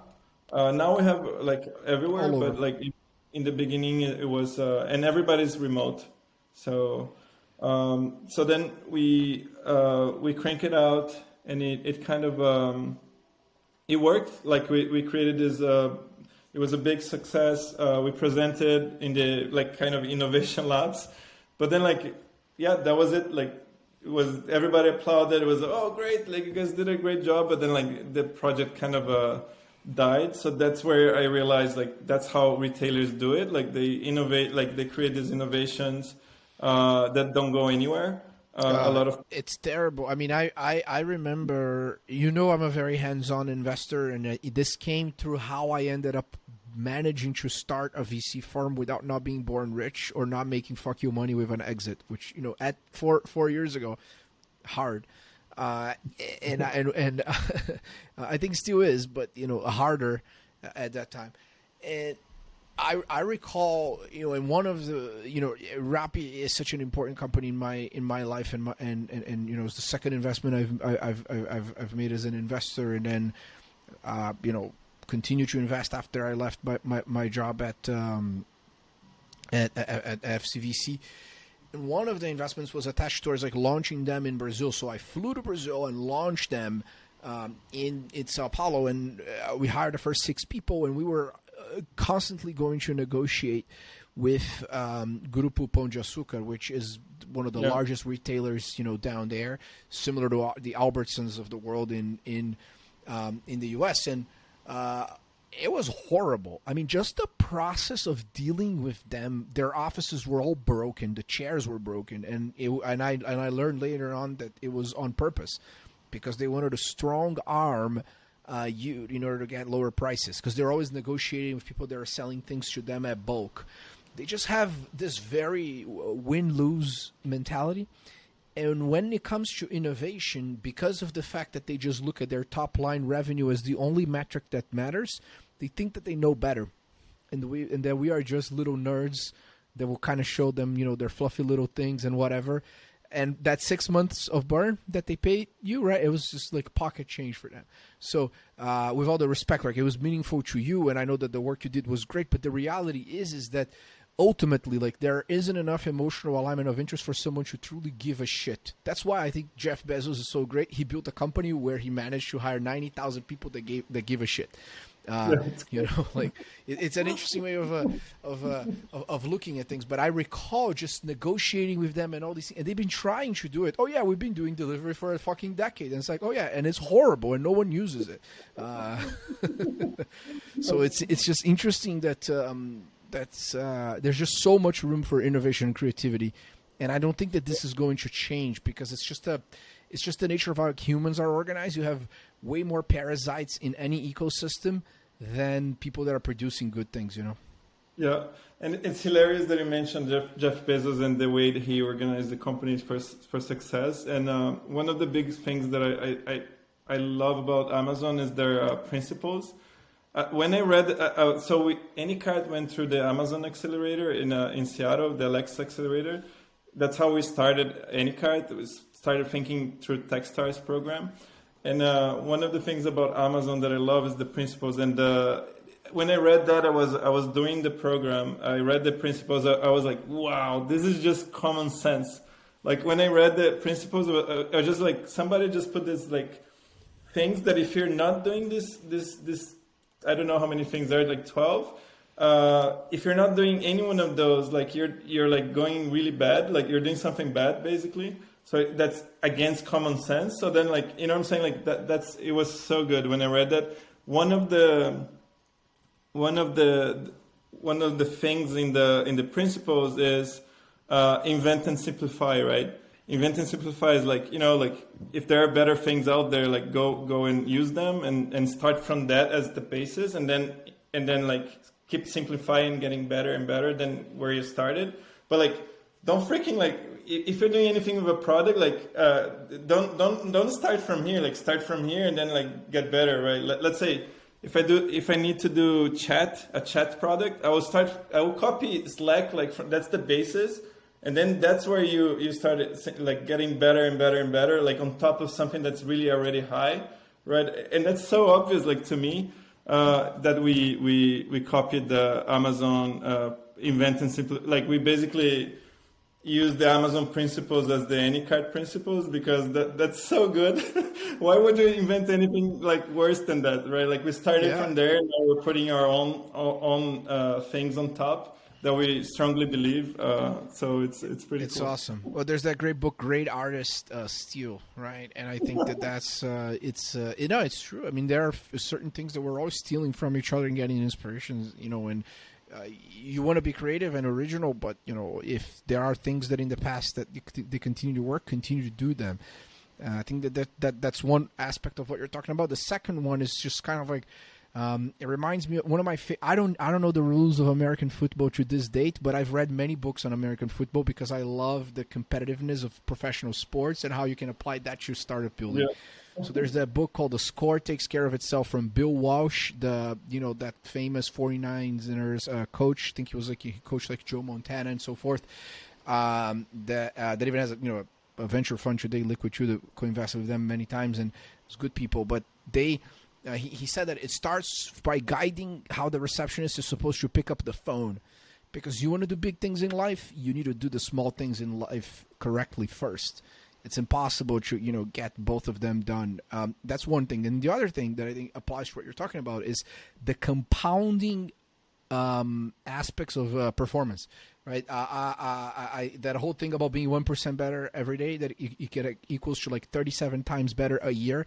It's almost mathematically impossible to every day improve 1% in anything that you want to do in life. But it is true that small incremental improvements compound in a beautiful way, right? And I think for product development, that's the de facto way to operate.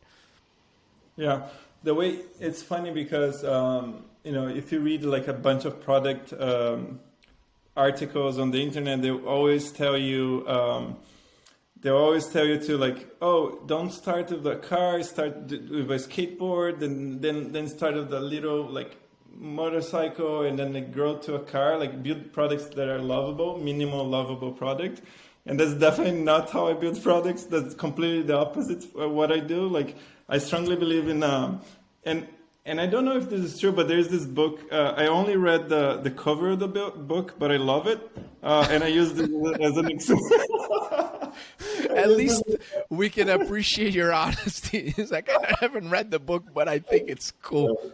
So what I think the book writes about is there's this book called Total Competition about the Formula One, how to get into the Formula One, you need a car, first of all. Like, just get a car done, right? Like, just do the minimum. Like, get the cheapest tires is fine. Like, you need a full, complete car to even start competing.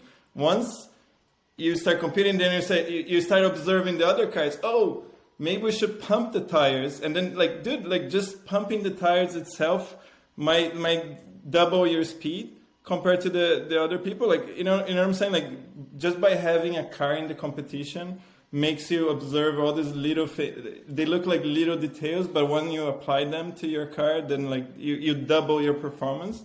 So my intuition says that that's what the book is talking about. But I strongly believe in that. I apply this every day. Like I strongly believe like we need, every time we launch a new feature, a new product, like we need something that has the minimum things, and then we start tweaking like everything like crazy. So and I think the story there where I was so we've done this thing. We realized retailers are super slow, and then we were like we're blocked. So like for this company, like the DNA is like we can't get blocked by retailers. Like we need to do a product. We need to do something that we don't depend on retailers. And I think that's how we got started. Then we got the opportunity to join the Alexa Accelerator. You know, when you go to the Amazon headquarters, we stayed there for 3 months. It's so inspiring. We were talking like with super smart people. I have a question though, as someone in Silicon Valley that had actually been accepted at Y Combinator and saw important talks happening at 500 startups. Why did you do Techstars? Look, like I am a child of Techstars, right? Like I was the first business employee at their first IPO, SendGrid. So I love Techstars. I've lived in Boulder, but I wasn't in a position of a founder like making that decision. So I'd be curious to learn.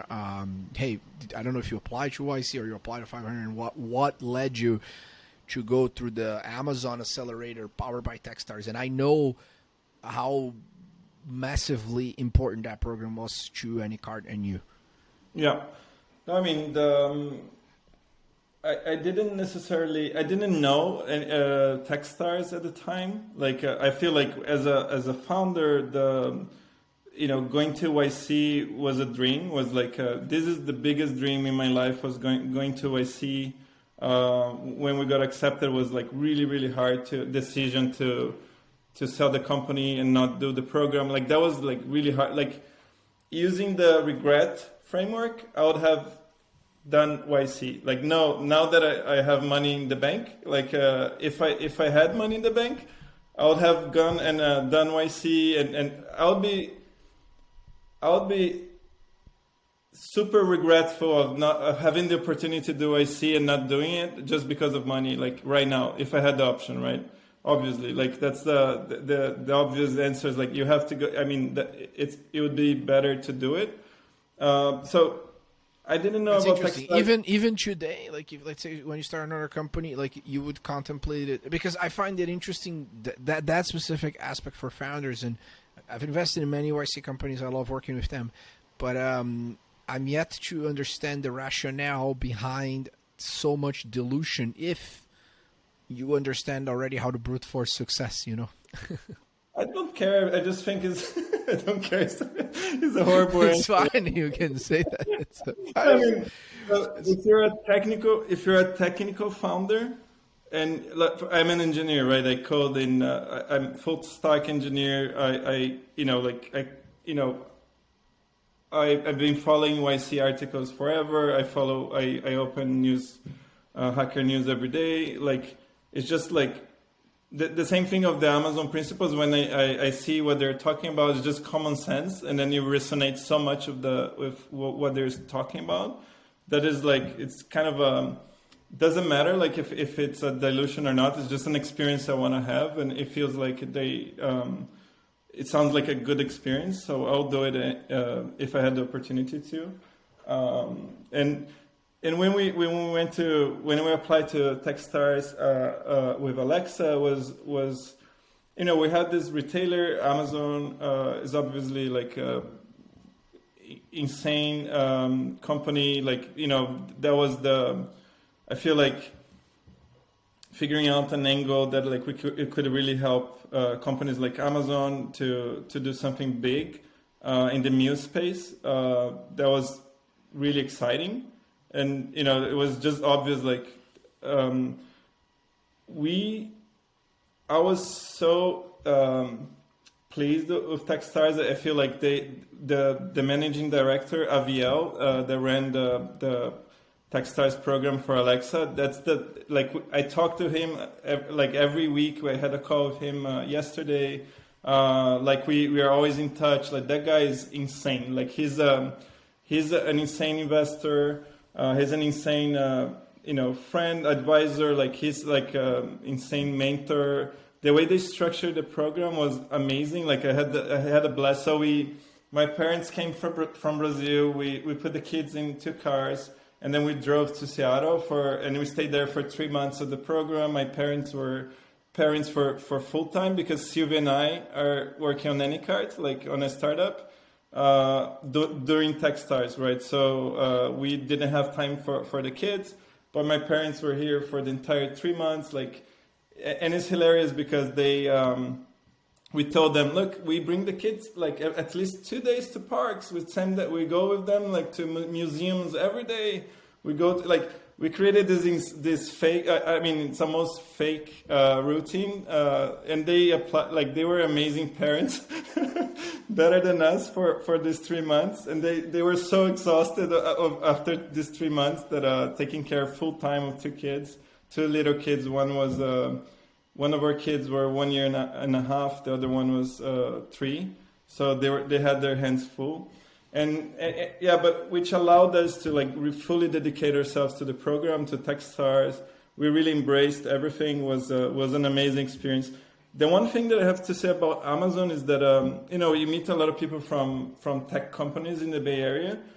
What I love about the culture of Amazonians is that every single Amazonian that we met, they try to bring a very genuine human thing to whenever they're talking to you. They're like, Rafa, I get what you're saying. I'm gonna take my Amazon hat off and I'm gonna give my take. So they give you their, like, most of the Amazonians are like that I talked to. If it was like, this is my personal opinion. Like, I think you should go and do that. But like,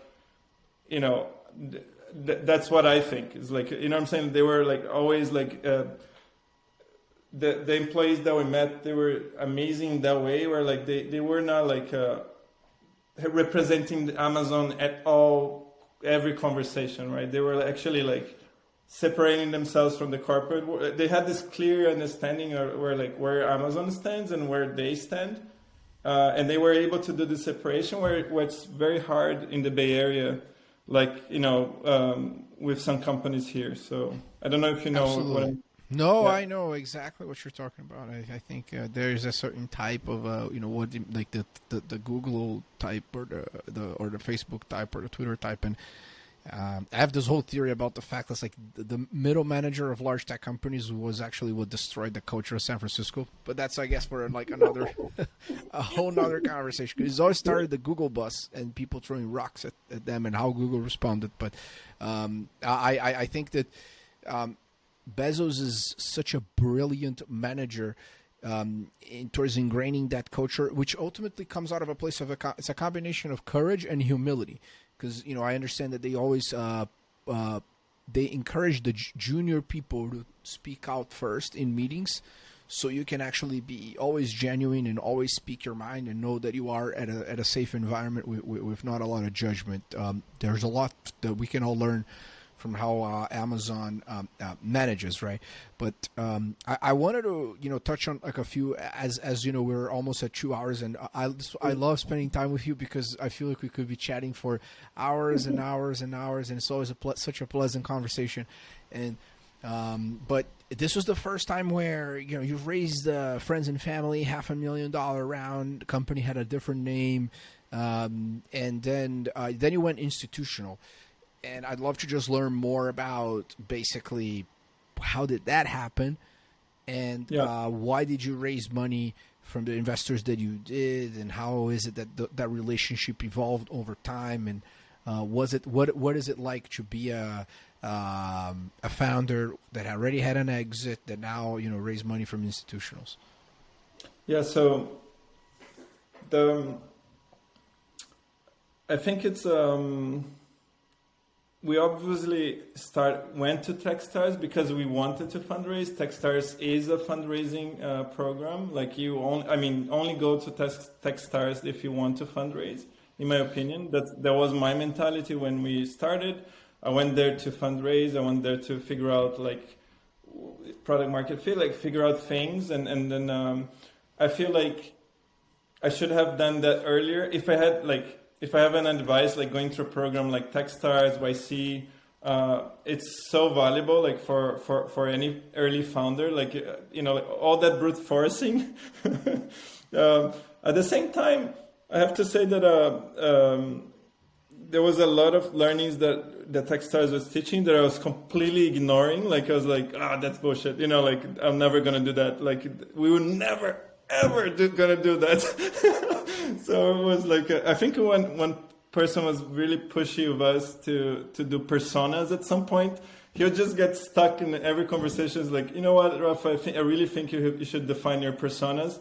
And then I would leave the meetings. I would tell the team, guys, we will never, ever, ever gonna have personas on any cart ever.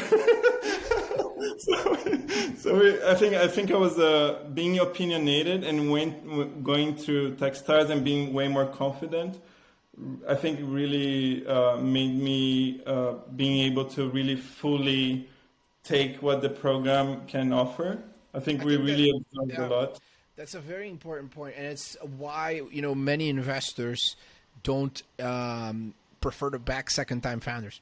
Right. Because I find that's like ultimately, like as a first-time founder, you don't know what you don't know, and you ultimately can be whiplashed out of basically a tons of advice. And then sometimes if you hear and you follow the wrong advice from someone that you respect, it can put your company in a pretty complex situation because, at every stage, like these enterprises, the businesses, they're such fragile entities. So, you kind of like, it's almost like every day you're at it's the World Cup final and you only have like 5 shots at goal. And then if you actually don't hit them, you lose the championship. And it's kind of like that every day. So, I much rather work with strong opinionated founders than that for the most part I can say, 70% of the time this person will be making good decisions versus people that they can know, or that they want my input, right? And that's also why, for instance, the name of the show is Inevitable, and my whole ethos is partnering with inevitable people. It took me years as an investor to understand that I want to invest in people that will be successful irrespective if I exist or not. My responsibility as a fiduciary and as an investor is to just help founders get to their destination faster by providing them with multiple choices of capital, people, public relations, and operations and finance help. That's it. And it takes a while for you to understand that, because I think we all want to be in this position of like, I love giving advice and I love helping. I'm like, no, I'll be helpful to you where I can. If I don't know, I'm not going to just follow someone else's framework. So that's great. I think that you independent thinking pays off way more in the future. Yeah, and I think that was amazing because like being very opinionated during the program and getting so much like great. So the amazing thing about this program is that the manager, like both from Amazon side and the Techstars side, they're like the rock stars, like the best people that I ever worked with. They're both like super good. The quality was so high, and then being in Seattle was so inspiring because it's different than the Bay Area. It's there's a lot of Amazon there, and people who work at Amazon are super clever. So like we'll get like a ton of smart feedback about the product, about what we're doing, and all that stuff. So it was very, very productive. So it's funny because we arrived there. I was just like, we're gonna create this product that prices Google, and then we're gonna go and match the Google against the product catalog of retailers, right? Then we made Google shoppable. So like if you search anything on Google, our Chrome extension will go and price, replace all Google with our, like make everything shoppable directly from Google, because that's where people get their recipes, right? So that was the obvious. I was like working backwards. That's our product. We're pricing any content that you're shopping while you're browsing the internet. We're like proposing you all these things for you, right? So that's Anycart in a nutshell. And we built it. So we built like really quickly. And then I was like, I'm not going to use this product because if I price a lasagna from Google is made for ad clicks. So a lasagna from Google, if you had to actually buy all the ingredients to make a lasagna from Google, they put like 3 capers on top. So now you have to buy the whole caper thing. And capers are really expensive. So it's like $13 more just because it was beautiful in that photo, right? So recipes from Google don't work for shopping. And once I realized that, like, we realized that was a click, and my co-founder and I, every day we're like, oh man, I wouldn't use our product. This product is not going to work. It's a great product. It's like I think we're going to launch that product at some point. It works wonderfully, but it's not like a product that you can't. It's not like a day-to-day product that you're going to come back every day. We wanted to build like something that people come back every day and it'd be very sticky. So then we once we had that realization, we're like, oh, you know what? You know who has the best platform to create video content step by step in the planet? Like we have the best technology to allow anyone to create a video step by step. So Techstars had this Michelle who was doing like I don't know what was her title in Techstars, but it was basically like a program, an internship program She was there helping Techstars, organizing the things. And then we got her and like, Michelle, can you help us create content using videos step by step for shopping? And then we're going to create this content from scratch. And then during the program, she was cooking the whole day and creating these videos that you see on Anycart right now. She works with us full time now. So we created a ton of content like that's made for shopping. And I think that's something that only happens on Anycart. And then we decided that we wanted to control the entire experience end to end. So when you land on Anycart, you only see things that are fully in stock, that you're not going to get any problem if you order from Anycart, and we're going to deliver to your home and tell you notifications and make sure that it's an end-to-end user experience. And I think that's, we decided to fundraise because we thought that for the same market that there is for groceries, Uber Eats and all these companies, like a $750 billion category. We thought that the same category of eating at home, it's a $750 billion as well. So we thought, look, we're going to build a product that if you want to eat at home, you're going to use Anycart. And you're going to order through us. We're going to deliver to your home the groceries in 1 hour. And that's going to work. So that's kind of the product that we really deeply believe is going to work. And then I think Techstars helped in that process to really narrowing down and streamlining something that we deeply believe about. That's great. That's great.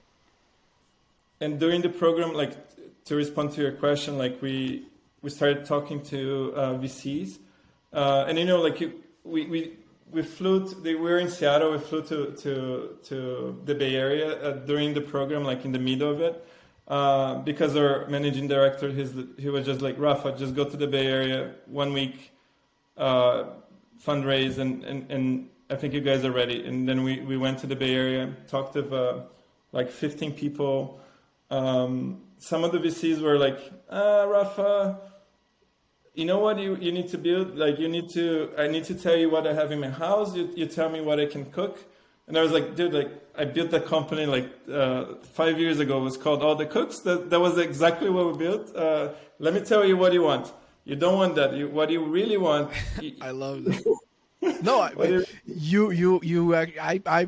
you actually said that. That's perfect. Yeah. You wonderful. Yes, yeah. I love it. What it tells him it's is very Steve Jobs of you in that sense. It's hey, the customer doesn't know shit. Let me explain to you what do you want, please. Yeah.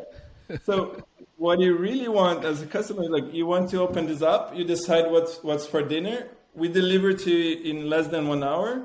And when you finish cooking, there's zero leftover. So if we can build that for you, that's exactly what you want. You don't want to deal with leftovers. You don't want to deal with all the other crap. Anycart delivers the meals to you. There's zero leftovers. You're done. Arrives in 1 hour on demand, no subscription, right? That's the product that everybody wants.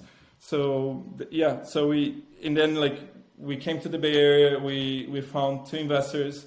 Who wanted to invest in the round. So we closed the round with Greycroft and Menlo Ventures, and I think that was a really great outcome. They're on our board now, so it's a great relationship.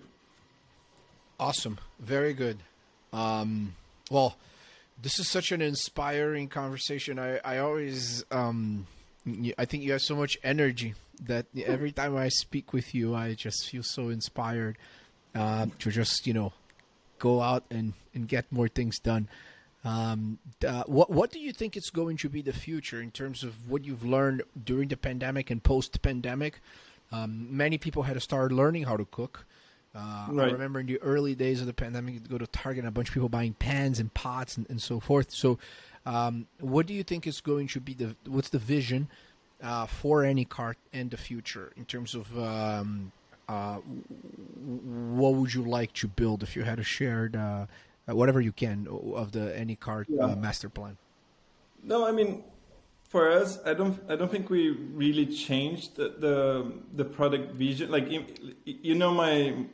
Since 2011, what I want to do is to positively impact millions of people every day, and that's the mission of Anycart. we set that as the mission, and everybody like in the company is really excited about this mission.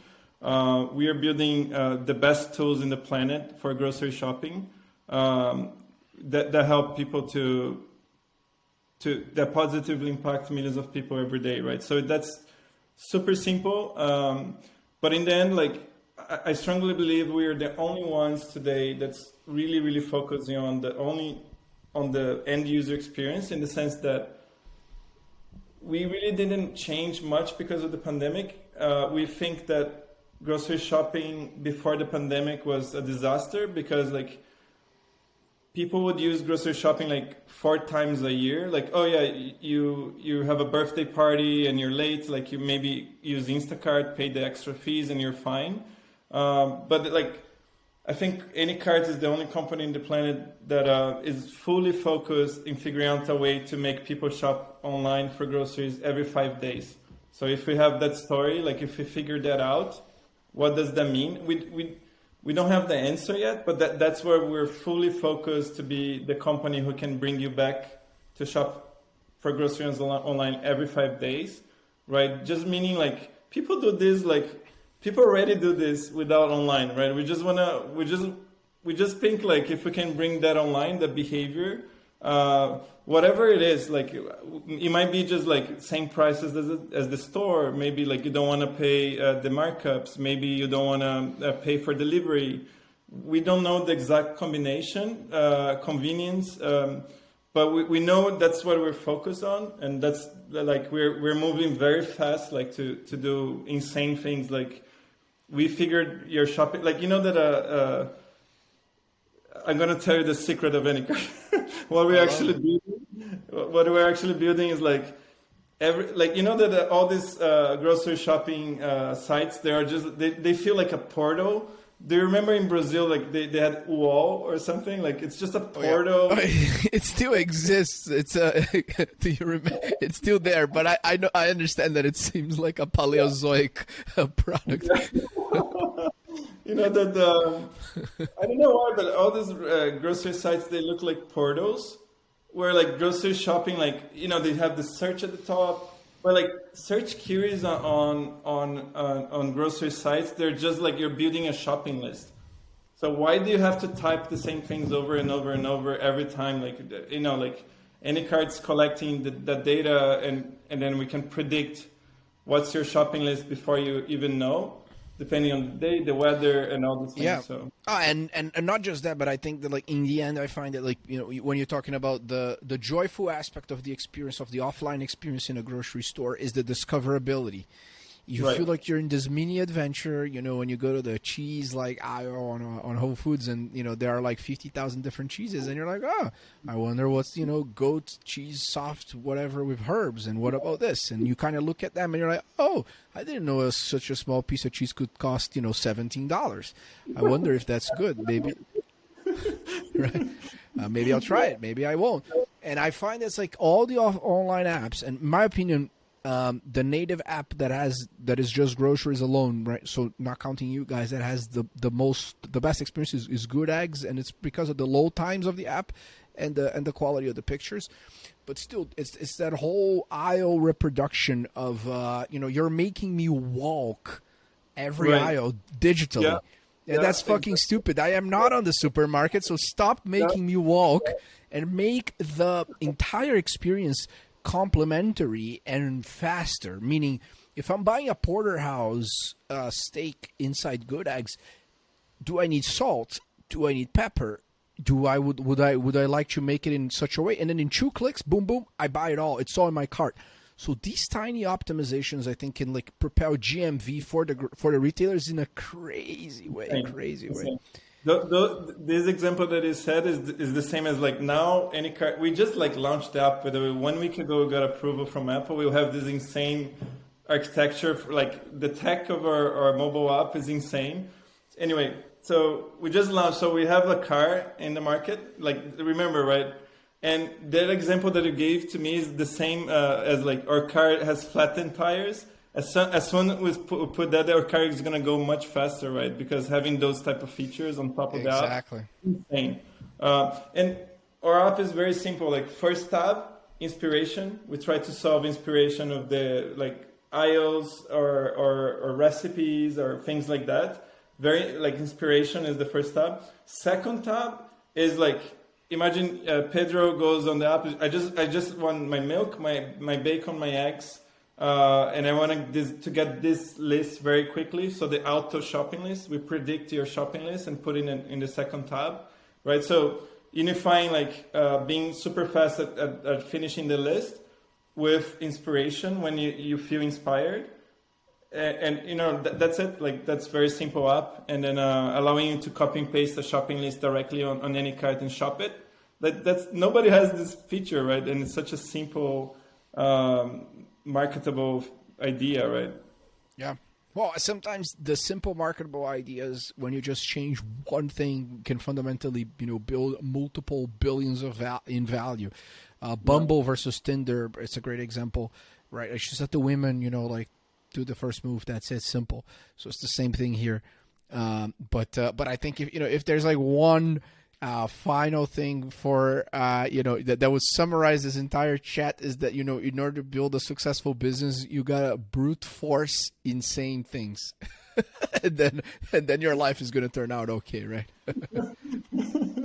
Yeah, I love it. Rafa, there just I usually like to end by just doing a few quick, like, just rapid fire questions. It's funny how we learn about different things about each other in that sense. So, the first thing is, like, if you had to really plan like your ideal morning routine, how would that look like? Drink a lot of coffee, bring the kids to school, and then get to work. That's pretty good. Wonderful. Have you started doing something new recently that significantly improved your life, or you bought something that significantly improved your life? Like, it could be a small thing or a big thing. For to give you an example, for me, I got this Bluetooth speaker for my shower. It's $15. Changed my showers forever. We started using TeamFlow. Have you ever heard about this company?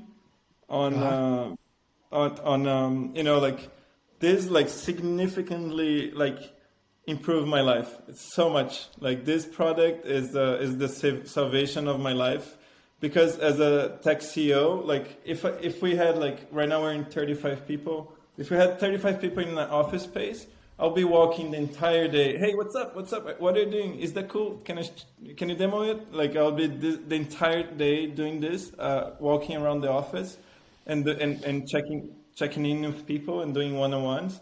So TeamFlow allows me to do that online. So people are online all the time at the same time. I don't need to do like I don't have a calendar. Like, I don't check my calendar anymore because I know people are gonna be in the office. Otherwise, I'd have to be scheduling Zoom meetings and all these things. So it really improved my life. Like, that's huge. The one. Yeah. All right. What's your biggest fear? My biggest fear? I don't know. Yeah. Fearless brute forcing, all the insanity. Yeah. I love it. My biggest fear is probably not learning, I guess. Like, if I stop learning, and I think that's a pretty big fear. Obviously, like, aside from all the, like, now I have a family, and the only thing that I ask is for health and continue to be in health. But I think on the work side is definitely learning. Like, I think I'm definitely learning a ton, like, which is insane. And yeah. That's great. Is there something that you usually believe that's true that others don't agree with you? That's the classic, like, Peter Thiel question. I just find that's such a good question. So many things. That's great. Maybe Founders Fund's leading your Series B, because I think that's the ethos behind that fund. I'm serious. And the most funny thing is, we're doing deals with pretty big companies, right? Like, all these retailers, all these companies, like, and they tell me, Rafa, we're never ever gonna do that. And then I keep trying until they do it. So, but usually, like if it's something for the customer, for that I know I'm right. Like this is what customers want, and this is like exactly. There's no questions. This is what customers want, and then I'm not gonna give up just because they don't want to do it. So like I think that I encounter that every day, like in at work. So wonderful. Last question: is there a company you wish you would have founded, and why? That exists or that don't exist yet? Both. I mean, it doesn't matter. No right or wrong answer in that one. That don't exist. I really wish I like something that I'm passionate about. Like if we could just make video conferencing as not put a massive load on people's computer. Like just like making sure video conferencing is like doesn't take like less than 20% of your CPU. I think like that's it. Like very simple technical problem. Like I'll be very passionate to solve. If anybody listening to this is like has that company, I would invest right now. Like that's something that I would. I think is rendering in the server side using OpenGL to do multiplexing. Anyway, I'm very passionate about this stuff. That's fine. I think that the founder Mixpanel is starting something like that, but for the browser, just because how Chrome is a necessary evil in our lives. If it's native, maybe works, but if it's in the browser, it's not gonna. Oh, for browser, got it. Okay, yeah. Got it. So he's doing a new browser, right? Not a video conferencing thing. I don't know. I know that he's working on something. I think Suhail Doshi. I might be butchering his name, but he's working on something like that called a Mighty App. Make Chrome faster, basically. Oh, interesting. Yeah. But the video conferencing architecture that I have in mind is it's weird. It's not gonna. You need somebody crazy to do it. Basically, you should centralize all the traffic in this because now OpenGL like GPU servers are cheap to run on the cloud, so you could do all the cool stuff on the cloud. Anyway. Great. And then one that has been started then? One that has been started. I don't know. Interesting. I don't know. That's a good question. That's fine. I think it's better to give the answer. Usually people would think about something that, I think this just goes to show again how creative you are, because oftentimes that other question, something you believe that it's true that other people don't, people don't know, they don't have an answer. And you said, "Oh my God, where do I start?" And then again, it just goes to show how creative you are. I think that's wonderful. But look, like this has been one of the longest ones, and I feel like we could continue to go and go and go. And Rafa, I can't say how much I appreciate your time and how much I enjoy spending time with you and admire you as a person. So I really appreciate you taking the time to be here with us today at the Inevitable Podcast. And I wish you the best on your quest with Anycart. Thank you so much. Thanks for the opportunity and to share my story, and the work that you're doing is amazing. Thank you so much. Thank you. This is the end of our first episode. I think we've had so many interesting gems for founders or anyone that's looking to start a company here in this conversation. Hopefully they were as productive to you as they were to me. Make sure to subscribe to us, inevitablepodcast.com.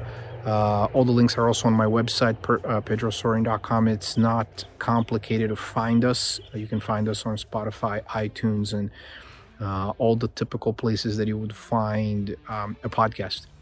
Hope you enjoyed it. If you did, we would greatly appreciate if you could share that with your friends. Thumb us up, subscribe, and so forth. Just basically engage with us in any shape or form so we know that what we're doing is worth your precious time and attention. Thank you.